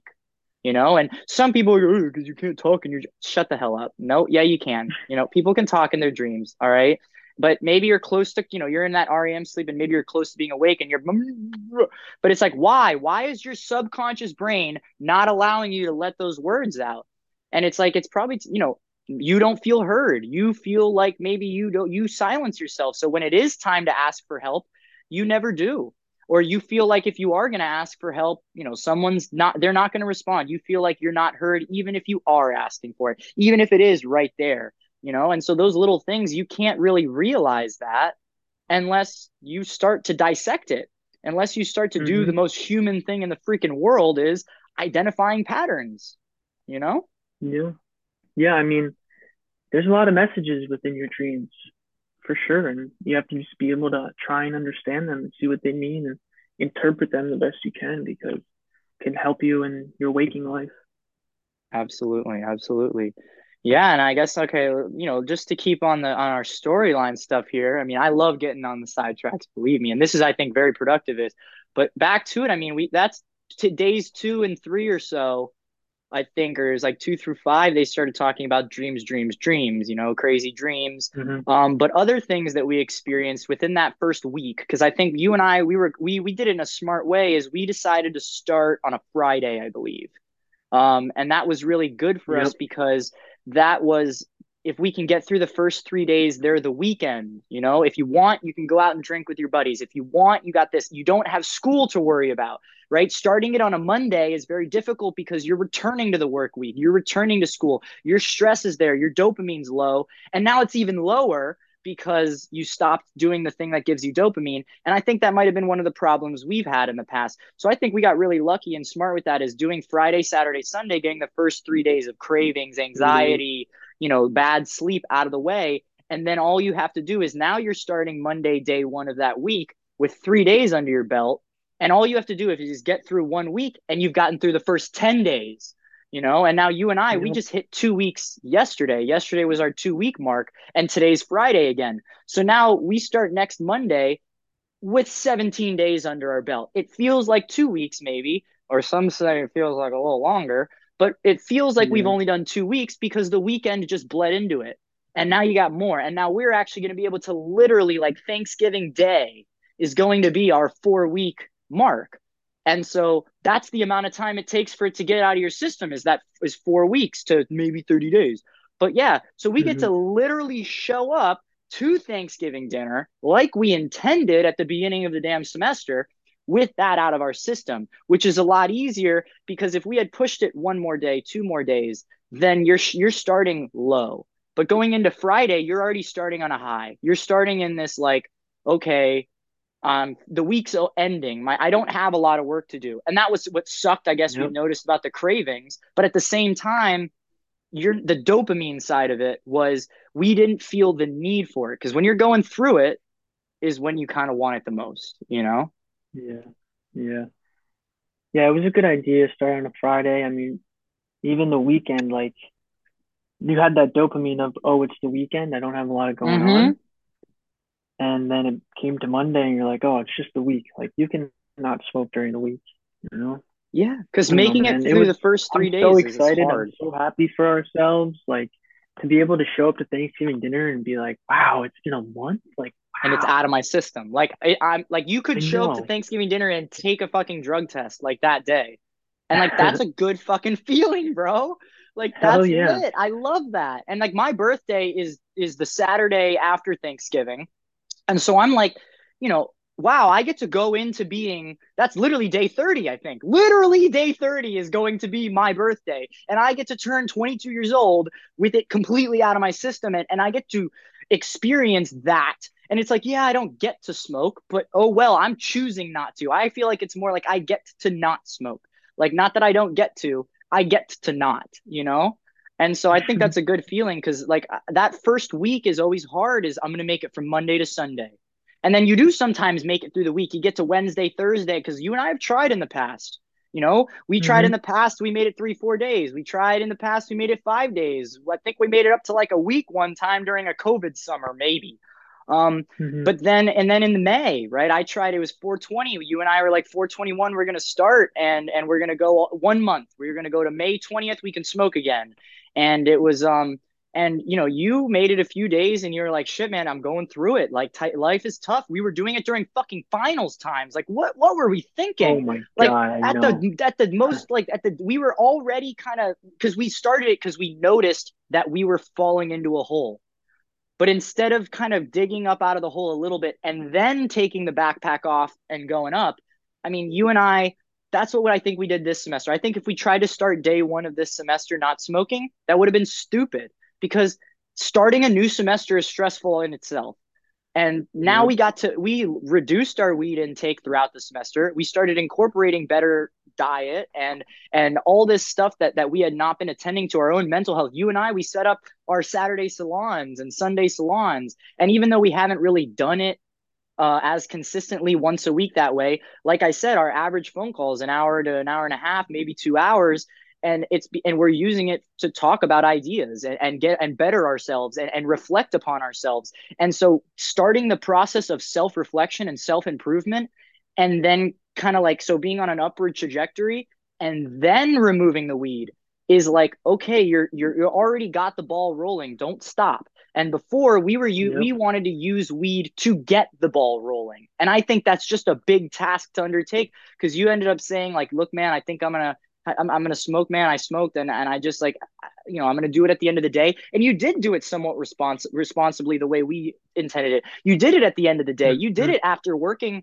You went to class all day. You worked out. You ate healthy. You went and worked your valet job for a few hours and made good money. Came home and you're like, fuck, man, like I'm stressed. I want to smoke some fucking weed.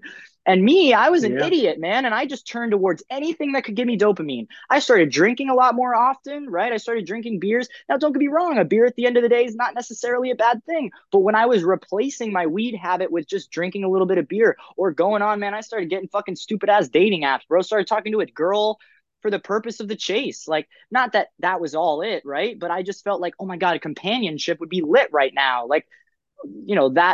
That satisfaction from, going and trying to fuck someone is like using that to replace smoking weed. And so for me, I ended up smoking right on May 20th at fucking like 12:30 a.m.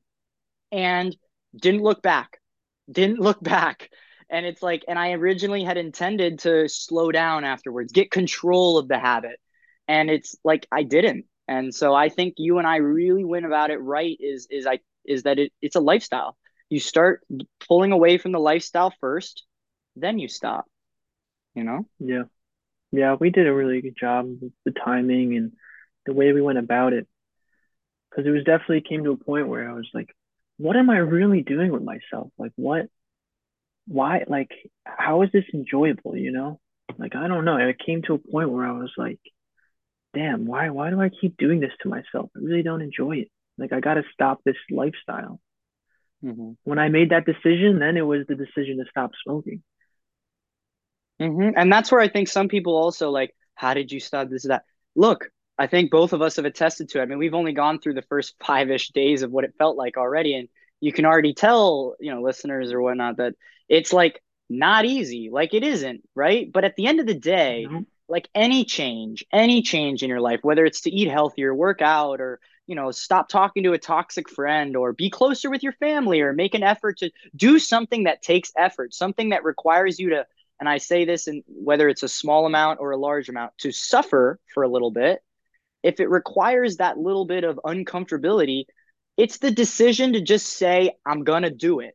And it's like, I think in the past, you and I were like, oh, we'll stop smoking and then eventually we can smoke a little bit more and then we'll get, but now we're like, no, no, no, no, no. For the rest of this year, I think we did it on a day because I started numbering the days, is from the day we started to the end of the year is 64 or 65 days, I believe, from the day we started. And so we were like, look, that's 2 months. That's a very manageable timeline to say, we're literally not going to touch that shit until 2023. And then if and when we do, right, the lifestyle will be gone. And I yeah, think that after 2 months of it, 1 month of getting it out of the system, and then 1 month of experiencing out of the system, and then that turnover of like starting a new year, you really want to go into that year and January 1st at midnight, you want to smoke that joint? Maybe, maybe. But at the same time, I'm thinking like, I don't really think I will want to, even just for the yeah. sake of making sure I don't throw up. Because who knows if I've been having some champagne and stuff and I smoke for the first time in 64 days, probably going to throw up. So Mm, I don't want the that. And I don't know spoons. if I want to wake up January 1st and smoke a joint. Like I don't think that's what I want. And so you're already starting that off. And then January 2nd is a Monday. So then you're starting off the week and it's like once you get that ball rolling you realize, okay, maybe we will then 2023 we may allow ourselves to smoke again. But now it's not a lifestyle. Now you recognize No, like, do I really want to fucking stick a fucking, stick that, what's it called, pipe back in my wheel and blame it on everything else? I'm the one who stuck it there, like I'm not, you're going to trip yourself up after doing so well.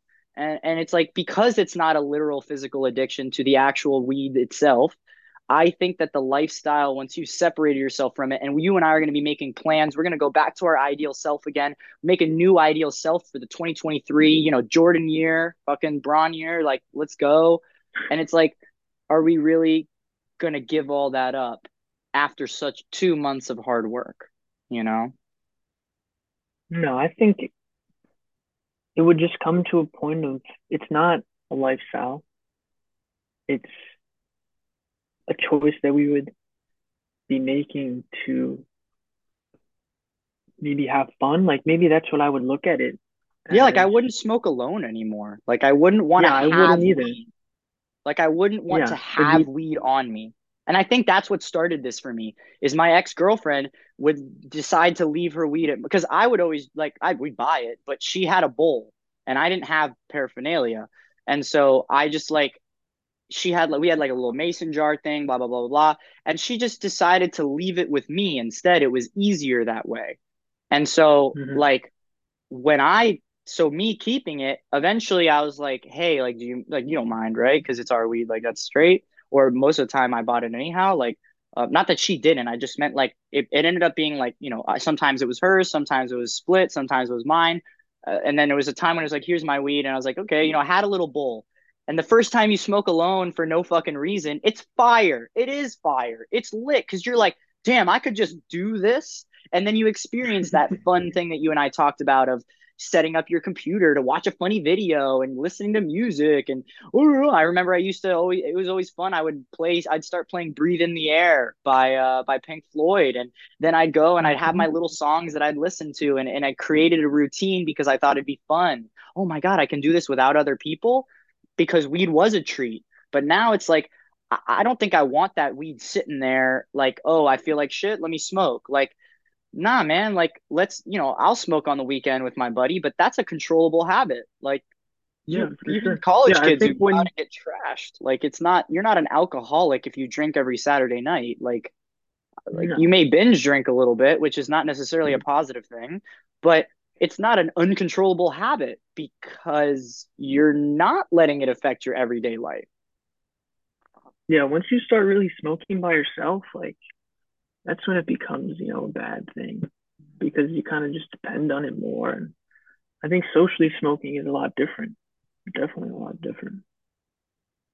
Definitely. I mean, that's what I always used to say. Like when people ask what's your favorite mode of smoking, I would always say like I love joints the most because I like the act of smoking a joint with people. Like it's fun to pass the joint around, talking to people or multiple joints or whatever you're doing.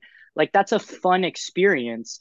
And I think I've met a lot of people through. I mean, you and I realistically became close friends because we were both smoking weed. You know what I'm saying? Yep. Yep, we really did. Me, you, and Tony. Absolutely.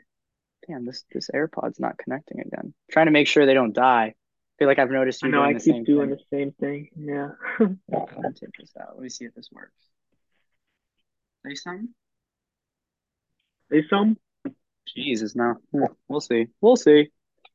But yeah, man, I don't think that we did a good job of being honest with ourselves about it. Is I'm like we referenced our friends and our friends at least like they know what they're doing. Like they know that this is part of the lifestyle that they're living currently and that hmm and in that way it is low key like controlled, like they do kind of have control of it because of the fact that they are honest with themselves about it. Like, yeah, I smoke weed all the time. Even Rajiv was always like, I always talk to him and I'd be like, yeah, man, like, because I always felt bad because Rajiv's like, oh, he'll always smoke me out. Like, it won't matter. Like, he'll never not smoke me out.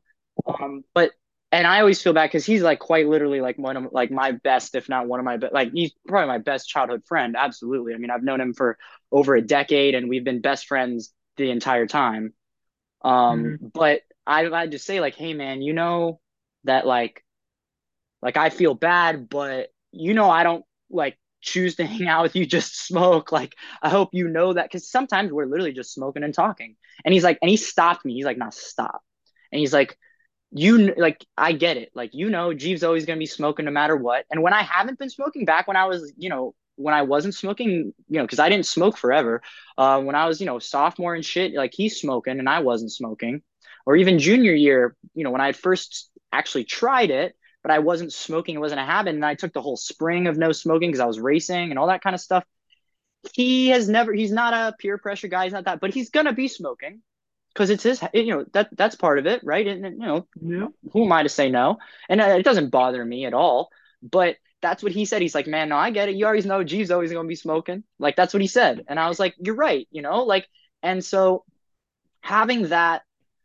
lifestyle around having people who have control of it, and being like, because Rajiv, if he doesn't want to smoke, like it seems like it's easier for him than I feel like it's been for me. Not to discount maybe how difficult it might be, but whenever he's had to stop, he doesn't see like he seems more like he's cool with it, and he's not like he's Hmm. productive about it. He's not like looking. It doesn't. I mean, maybe he just doesn't let me see it. That could also be that. Um, but he doesn't seem like he's more anxious about it. Like he'll be like, yeah, man, I haven't smoked all day, like this, that, or oh yeah, I'll start like not smoking until this time. And for someone who smokes, a joint every hour or two, like that's not that's a big difference compared to someone like me who does not smoke that quantity. So if somebody who smokes that much more than me and that much and better weed and also for much longer, um, that for that I realized that it was just like it's not the plant. It is you. It is now that not that we discussed the dopamine side of it, but it's that's where I'm getting my dopamine from. Rajiv with music, that's his productive thing. Mine maybe with rowing. Rajiv can create music while high. I can't go row while high, right? I can't train. I'm not getting the benefit. Like yeah, you could do it, but come on, guys. Let's be honest. Like we know that the best in the world are not out here competing at the highest level while intoxicated, like in any capacity Yep. or inebriated or anything, like drunk or high or this that. But Rajiv has some of the best songs I've seen this motherfucker make, bro. Like fucking his World Star video, all that kind of shit. Like you damn well know that they had bottles of fucking like Patron or bottles of fucking Espolón probably, and maybe some Henny, and they were smoking and they had woods going. Like that because it is part of it. So it's not taking away from your productivity. So maybe if let's say I'm just going to keep using my buddy Rajiv, like maybe if he doesn't want to smoke weed and he feels like it's starting to impair other aspects of his life, okay. But I don't think I've ever seen Rajiv choose to smoke weed and sit at home and do nothing instead of producing music, writing songs, directing a video, going to the studio, whatever. I mean, he's got a home.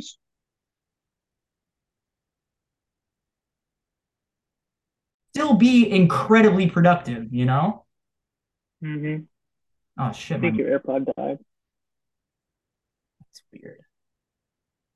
Come on.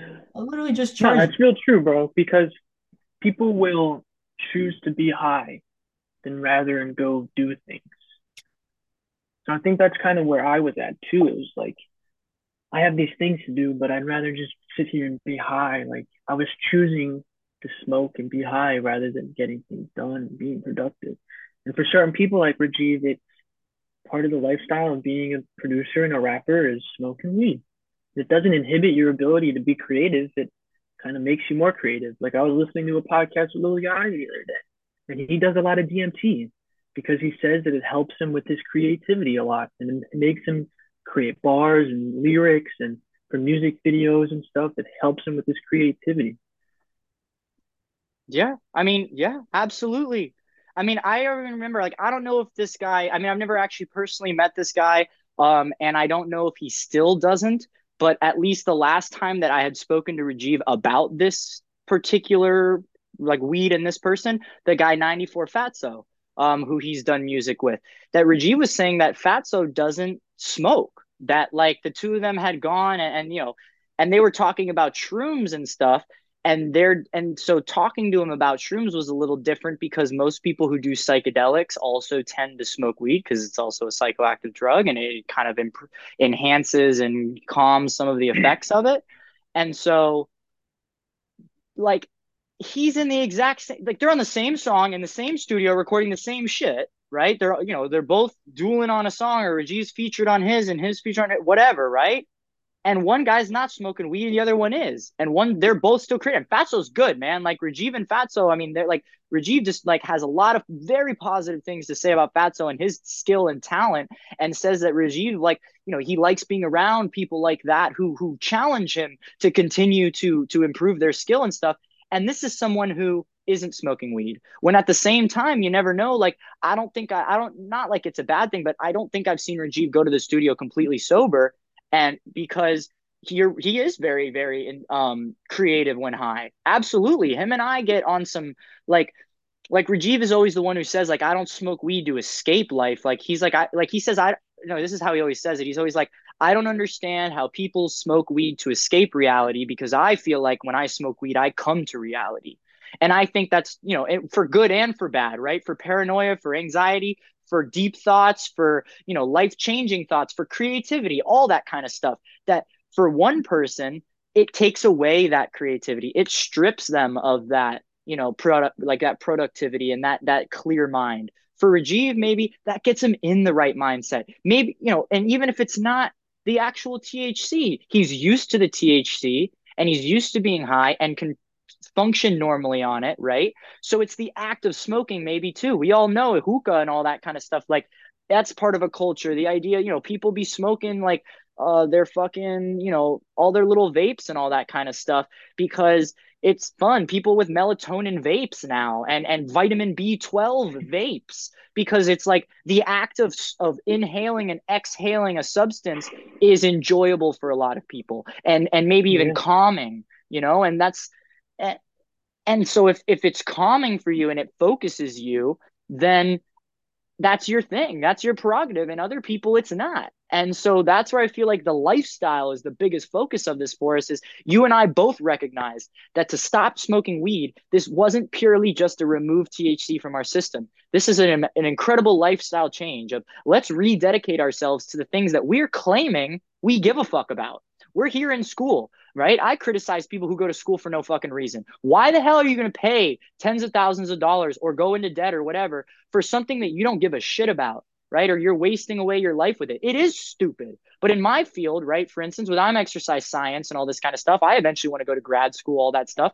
It is necessary for me, or at least necessary for what I want to do, because I don't just want to be a personal trainer. I could go get my personal training certification. I have the knowledge and the skills to be able to be pretty good at it, right? I'm already coaching. I already do personal training shit. I'm yoga instructor stuff without certifications, right? Because of the loopholes I've found. But that doesn't necessarily mean that I'm ready to stop there, right? I want to go further with things, right? Some people, why you don't need to get your MBA to be to own a business. You're right, man. You don't need an MBA or MBA, not NBA. Just specifying for anyone out there. You don't need your MBA to be in the business world. But if you want to be hired as a CEO or a CFO or a CTO, I mean, CTO maybe not, but CFO at least, if you're trying to be the CFO of a business and a high one and you're trying to get hired by somebody else rather than starting it with your buddies, then absolutely. But entrepreneurship doesn't necessarily take education. That's true. And that's where, like, if you're someone who is letting weed and all this kind of stuff get in your way and you claim to give a fuck about school, and that's where like you and I, right, with me with exercise science, you with fucking economics, like we're claiming that we're here for a purpose, that we see purpose in our degree, that we're okay with taking the L of the stress and the money and the time, and that we're not totally in the real world of working yet because we're investing in ourselves for the future because we know and think that this is going to help us in the track that we specifically want to follow. But then how can we then sit there and skip a class or not turn in an assignment or half-ass a paper, right? Like how can we sit there and not do at least our best, right? Because your best doesn't have to be 100, right? You may not, if you only got 80% in the tank, like you'll give that 80% because that is 100. That is 100% of what you have. And it's like we're sitting here and maybe we've got 80% in the tank, but we're still only giving 60. That's not what we're claiming we value. And so I think that's been the biggest thing is for anyone out there, if you're trying to quit any habit whatsoever, any fucking habit, if it's video games, right? Like that's not a bad thing. I don't think video gaming is necessarily a bad thing. But if your lifestyle revolves around your ability to play video games and you are giving up the things that you care about or at least claim to value so that you can satisfy this habit, then it is a bad habit, right? Then it is something that is taking away from the things you claim to care about. Then you are going to burn out like that kid I'm talking about that just works at Wendy's just enough to do this. Is eventually you're going to realize that, oh my God, I just wasted $70,000 on a fucking degree because I took 7 years to never pass. And then you don't even get the degree. Like you took 7 years here, you know, taking a few classes at a time and you're $70,000 in the hole. And now you're dropping out with, 90 credits. And you're like, holy shit, bro, you literally wasted your time because you know, you don't have any new aspirations. You're stepping back away from it so that you can go and work at Wendy's, so that you can satisfy, because all you really want to do is what, play video games or smoke weed or drink alcohol or whatever it is. So I think that the best thing that you and I honestly did for ourselves, even aside from the timing of it, is that we recognize that this is not just a substance removal. It's not just like, removing, fucking sugary drinks from your diet. It's like, I'm not going to put myself in situations where that's all there is to do, you know? Yeah. That's really when it becomes a bad habit, hindering you from what your future, plans are. Yeah, like why gamble away your future for something that's so instantaneous, which I mean, that's a whole greater thing about our Western society that we have here is that instant gratification shit. But I mean, Yeah. I guess like getting back to our actual timeline of stopping smoking now from 7, or like maybe let's say we'll go past that 10-day mark, right? This last week that we've just experienced here, right? Going from Monday to now, um, is I've started to see my diet is a little bit more regulated. My appetite is I have times I'm able to eat the meals a day that I need to. And I'm enjoying them a little bit more, and taking time to eat them a little bit more, and not getting that full feeling of ooh, and then blood sugar spike, blood sugar crash.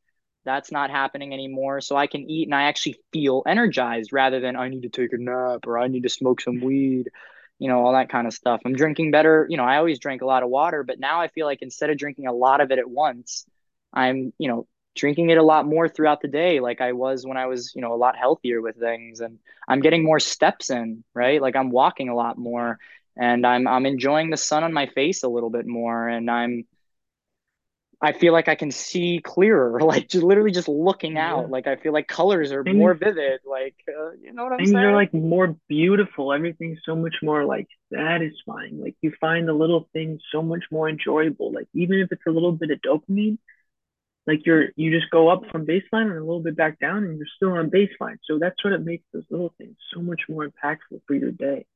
That's the big Yeah. thing I've realized. And Yeah. I And always like now, think ahead sorry. too. Like even with meals too, like I know like I can think ahead a little bit more than I'm used to being able to. I can think like, okay, it's 5 o'clock, like I want to eat dinner within the next 2 hours. So let me plan what I'm eating. Let me plan how I'm gonna do my assignment. Mm-hmm. Yeah. And I think it takes a lot of the stress away because, bro, smoking weed alone takes a lot of your time. Like it's at least, I would always for myself at least carve out 2 hours of time that I knew I would be zero productivity, at Yep. least. Then you realize it's more like 3 hours because you get the after high and you're not ready to do anything. And then if you take a nap, man, oh my God, you've given up like 4 to 6 hours of your fucking day, like smoking, then, kind of coming down, then taking a nap, then waking up from the nap, then getting yourself energized enough to do shit again. By the time you're doing something, it's been 4 or 5 hours. So if your day ended at noon and you're like, you only have one more thing to do for the day, oh, I just have a quiz to do and it's due at midnight. I'll do it later. You smoke weed, you do that, you take your nap. Now it's 5, 6 p.m. and you're hungry. Now it's time to eat. Then you kind of get that crash after because you eat a lot of this, that, and now next thing you know, it's 7, 8 p.m. and your buddies are like, hey man, we're gonna watch a movie, or hey, we're gonna go out and do this, or wow, it's a beautiful sunset. And you can't even like fucking enjoy the damn sunset because you're stressing about the shit that you've put off all day. Your dopamine is in the fucking Mm-hmm. ground. And it's just like, what do we do? Like, what do you do? And you just feel so helpless. And that's where like I totally understand. I mean, even people who don't like, I mean, that's where depression and shit comes from, with most people not believing what depression is it's literally just an inability to regulate a lot of the hormones and chemicals and stuff like in your brain. Is that, you feel that way. You feel down. You are below midline, or baseline, I'm sorry. And like you said, now, I mean, you just kind of go a little bit above baseline, you come back down to baseline. And I've also noticed even now, if I dip below baseline, like that boredom and that shitty feeling, I'm more apt to being able to get myself back, you know? Yeah. You like want it. You're like, oh, let me get back up there. So you Yeah. find little things that help you climb the steps. And I know I've been a little reluctant to pick it up because I'm in this weird little spot right now with questioning whether or not I have the ability to be creative or not. But I restringed up my guitar with some nice ass new drawn bronze strings after a while because them bitches were getting nasty, and I cleaned that hoe up, got the fretboard looking nice. And now, I mean, just picking up my guitar for a few minutes and strumming away on some chords that I've known for, years, just a little progression, like some of my favorite ones is just like playing the little knocking on heaven's door chords. That's like literally 3 to 4 chords. And then you play a little I play Hotel California. That takes a couple minutes. It's just chords, man. I'm not going crazy with it, but just the strumming and the being rhythmic with it, and listening to music that sound that you're making that sounds good together. And it can be anywhere from 5-10 minutes to an hour of it or even longer, and that's enough to bring you back to baseline at least. Like if you're below Yep. baseline and you do it, it's enough to bring you back. And I know you now have been actually taking it upon yourself to learn guitar, right? Because I'm re-picking it back up, and I forgot just about everything, but I have some of those reflexes. You're learning it. So like, would you mind speaking on the process of how learning something new here has helped you with regulating your ability to feel balanced? Yeah, so I knew I loved music originally, and we've had talks about like making your own music and being able to like listen to the sounds that you produce yourself. And picking it up at the same time that I stopped smoking weed, it kind of like fills that time a little more. And I find so much enjoyment in learning little songs, learning some riffs, being able to sit there and find the rhythm. Like I think I have really good rhythm. So for me to sit there and strum and bam, ba, bam, ba, bam, it's so enjoyable. Like be like so enjoyable. And it's so much dopamine for me. It kind of replaces that high feeling. Like I could sit and play guitar for hours and it feels like, 30 or 40 minutes, and it helps me what fill my time and find enjoyment in the little things. And I'm so glad that I've picked it up. It's not that hard to teach yourself.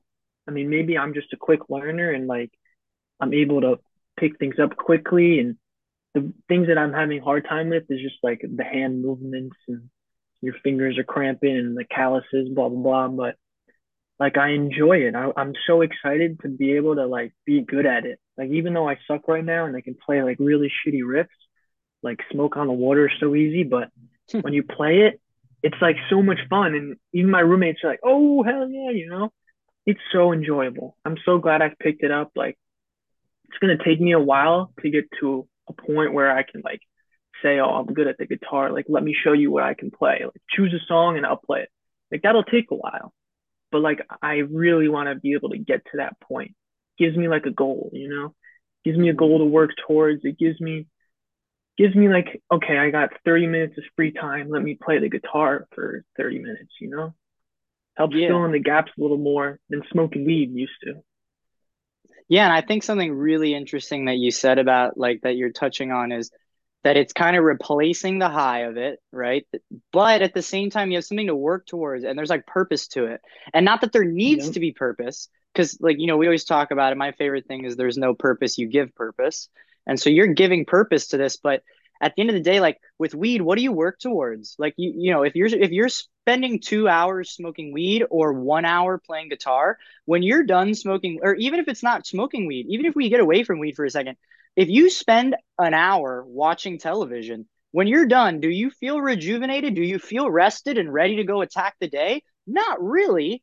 Like usually, Mm-hmm. like most times, I would say people don't think like, oh, I need a midday break to watch some TV and then afterwards I'll feel so productive. Like it's not like consuming content and shit doesn't necessarily, and consuming, THC doesn't necessarily make you feel more productive afterwards. So you're saying you're able to actually take that hour and replace the high of it. So the positive benefit you get from the weed of the physical, maybe, and mental feeling of joy, you're replacing that.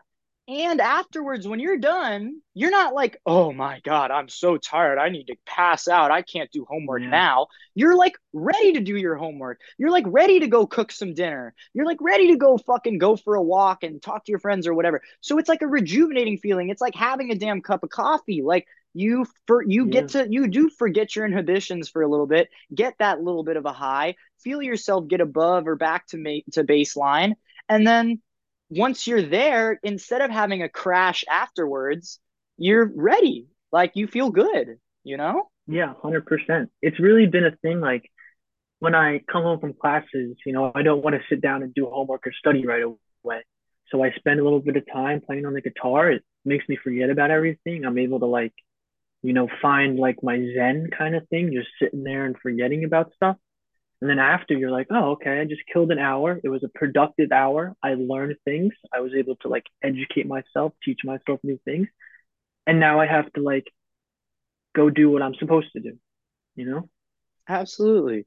Yeah, man. And I think another one about it that you and I started, I mean, I kind of backed off of it a little bit. I'm doing it. It's just taking time because the book that you and I chose for this semester is I wouldn't say it's a self-help book because it's not, right? But in the aspects of what a self-help book does for you, you kind of can't Mm-hmm. read the whole book in one sitting. You could, but is it really the most productive thing for you? Like you kind of need time to allow yourself to incorporate what you've just learned and realized about yourself into your life. And so the book that you and I chose, right? I mean, I got it right here, is No Ordinary Moments, which is a guy, a guide to what is it? A peaceful warrior's guide Mr. to daily life. Dan, And this is based off of Dan Millman's book that he wrote called The Way of the Peaceful Warrior, which is his story of meeting with this older man that he nicknamed Socrates, who goes through this mystical journey together, right? And is able to teach him a lot of things and opens his eyes up to, how he's been distracting himself. And he finds greater meaning and purpose in life. And a lot of the things that, and we'll definitely in a future podcast, you and I will speak almost maybe purely on the things that you and I have learned from this Peaceful Warrior book and Dan Millman himself. But then Dan goes on to write a few more books, right? And some of them, right? You have The Sacred Journey of the Peaceful Warrior. That is a spin-off book of at one point he talks about his life. Almost afterwards or aside from things that he left out in the book, like things that he experienced later on from the story, the original story. And then we yeah. have this book, though, here is, being a peaceful warrior's guide to daily life. I mean, you and I actually discussed, like, I found it a nice idea. Is there's little things in here, like one of them is the higher self, where you actually have to stop for a second. And it's like, okay, let's, experience our basic self by tuning into your body, recall, blah, blah, blah, blah, blah. And you and I started journaling with it. And so you realize, like, after 2 pages of this, I had spent 45 minutes on 2 pages of this book because I was reading it, comprehending it. Then there was an activity to think, and I went into depth with it. And then I realized, oh my God, I'm having realizations and stuff about my life and things that I want to change based off of just these first 2 pages and this first activity or these first two activities that are in this book, incorporating these things that you and I admire about that peaceful warrior way of life that we're finding ways to incorporate it. And so I'm here and I'm, I'm on like second chapter, right? Or third chapter, right? And it's like getting to the third chapter and I'm still incorporating the things I've learned from this book into my life, right? And so even at a time, so like reading, I think has been a helpful thing as well. And some people maybe you just want to take time to escape, like instead of watching a television show that almost blue light and all that's going to suck some of it out of you, maybe you want to go read a Harry Potter book, right? And you just want to Mm-hmm. have some fiction, some fantasy, some story to entertain your mind a little bit. But nobody, I feel like it's almost impossible for someone to read a chapter of a book, except maybe a textbook, right? But read a chapter of a book that you chose for yourself, right? And then feel tired afterwards. Like you're like, oh, okay, you know what? Like that was a nice, like peaceful time to quiet my mind, like quiet my voice and all that stuff, think and read and take it in. And now, okay, I'm ready to go back to my day. And especially, I think with these books, right? I mean, I would have to stop reading The Way of the Peaceful Warrior itself because I needed time to comprehend, like, what the hell did this guy Dan just go through? Oh my God, he just had a breakthrough. I'm about to have one myself. And then it takes me 2 weeks to incorporate, into my life the thing that I just learned from this book. And so with music and stuff, I think like that feeling of like rhythm translates to your whole freaking life, man. So it's like you find a little rhythm in the guitar, you find yourself becoming one with this instrument you're playing, and this sound is just, it's coming through you. And then eventually you're like, okay, now I'm ready to return back to life.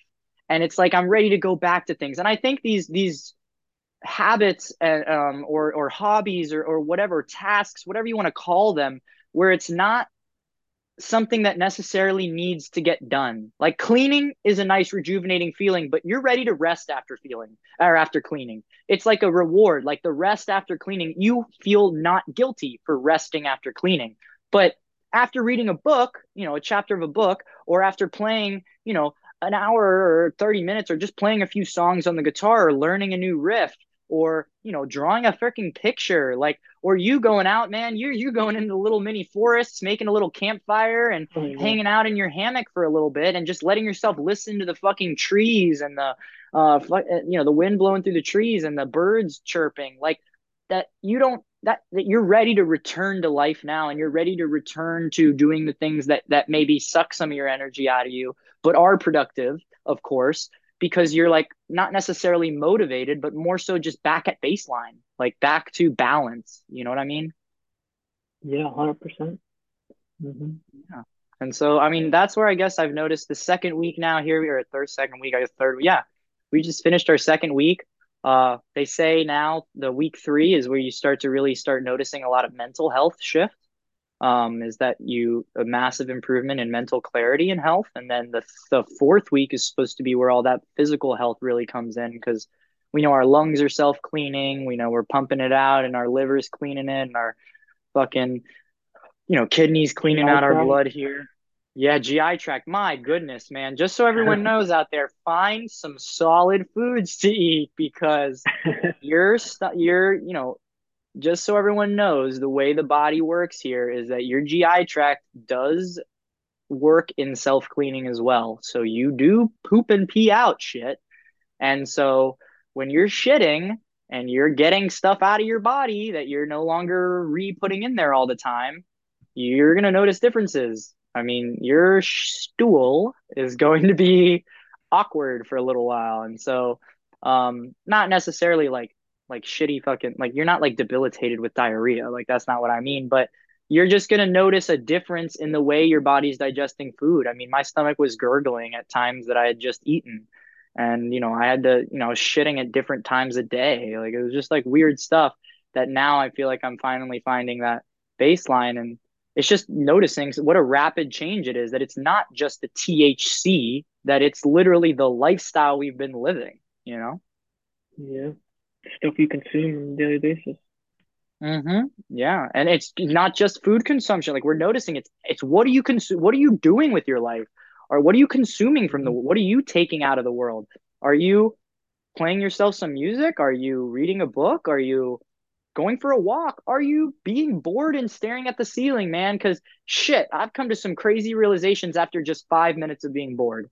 Like it literally only takes 5 minutes sometimes where, I stared at a water bottle and started to become entertained by my water bottle and realized, holy shit, like if somebody was looking at me right now, they'd think I was like tripping on acid because I'm staring at my water bottle smiling and giggling, and I was sober as shit, right? And that was a realization I had where it's like, holy crap, like some people just don't understand what it's like to be bored, that they can't even fathom how I can just stand in the elevator and not be on my phone, that I can stare at the wall for 10 floors, which takes all of 30 to 45 seconds, but or maybe a minute and a half if we're stopping at a floor or two. But other people are like looking at me like I'm crazy and they're just flipping through their home screen because they can't fathom the idea of not having something to consume in that moment. So yeah, I Some mean, stimulation. Yeah, so how and what you consume really does shape your lifestyle. 100%.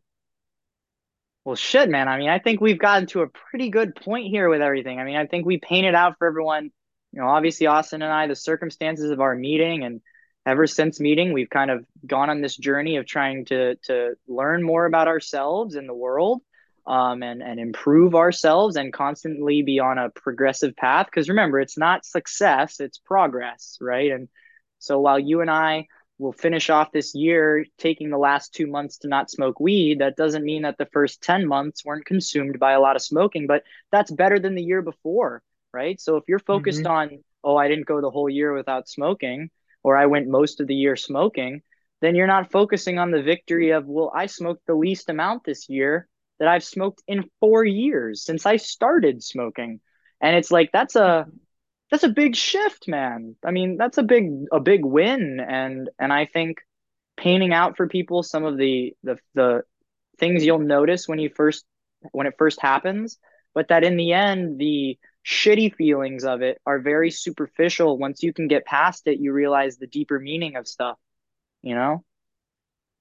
You stop seeking pleasure and you start giving purpose. And I feel very purposeful and I still find pleasure in the world. And now, like you said, I mean, the whole world is a little bit more beautiful now. And so it's easier to find pleasure in everyday things. Yep. Every day you find the little things that you just put the smile on your face. Absolutely. Well, thank you, Austin, very, very much for being on this podcast here and giving our listeners a lot to think about and a lot to you know, or at least, spending a couple hours listening to something that's a little bit more productive than maybe keeping up with the Kardashians. And so hopefully anyone who's out there that gets to listen to this um, finds a little bit of their own lifestyle that they can, you don't have to change everything about your life, but you should always be trying to make things a little bit better. And lucky for us, we found a nice big radical change we could make to set us on a path that's better for us. So Austin, I mean, is there any last Yeah. few words you'd like to leave our listeners with here until next time? Obviously, Austin will be back on the podcast many, many times. Big close friend of mine. Yeah. Yeah, So leave him with. guys, it's just, one day at a time. When we brought forth the idea of stopping to smoke, I was like, wow, like really the rest of the year, 64 days. But it was just one day at a time where it was like, oh, okay, day one, day two. And then it comes to a point where, you don't even think about it anymore. So if you just make that one step, it's easier to make the second, and then the second's easier to make the third, and so on. Absolutely. Yeah, man. One step at a time. I love that. I really do. One step at a time. Well, thank you so much, Austin. Obviously, continue good luck with your own journey with this, because while we're Thank in this you. together, you have your own battles and I have mine, and I'm very glad that you're able to come on here and be unfiltered here for us and give some of your own personal experiences and struggles and opening up about some of the things that you dislike about yourself and some of your own, maybe, what I kind of myself as well, like our failures and the things we didn't like about ourselves and our lifestyle. That's not easy to talk about for a public audience, and not easy to talk about in depth and self-analyze and self-reflect. So thank you for your vulnerability and openness. And we'll No keep it. We'll have problem. you on here again for sure, for sure. The show, All the right. show. Well, thank you, everyone. This is Sanjay Unfiltered. We've got much more to come, and have a great day.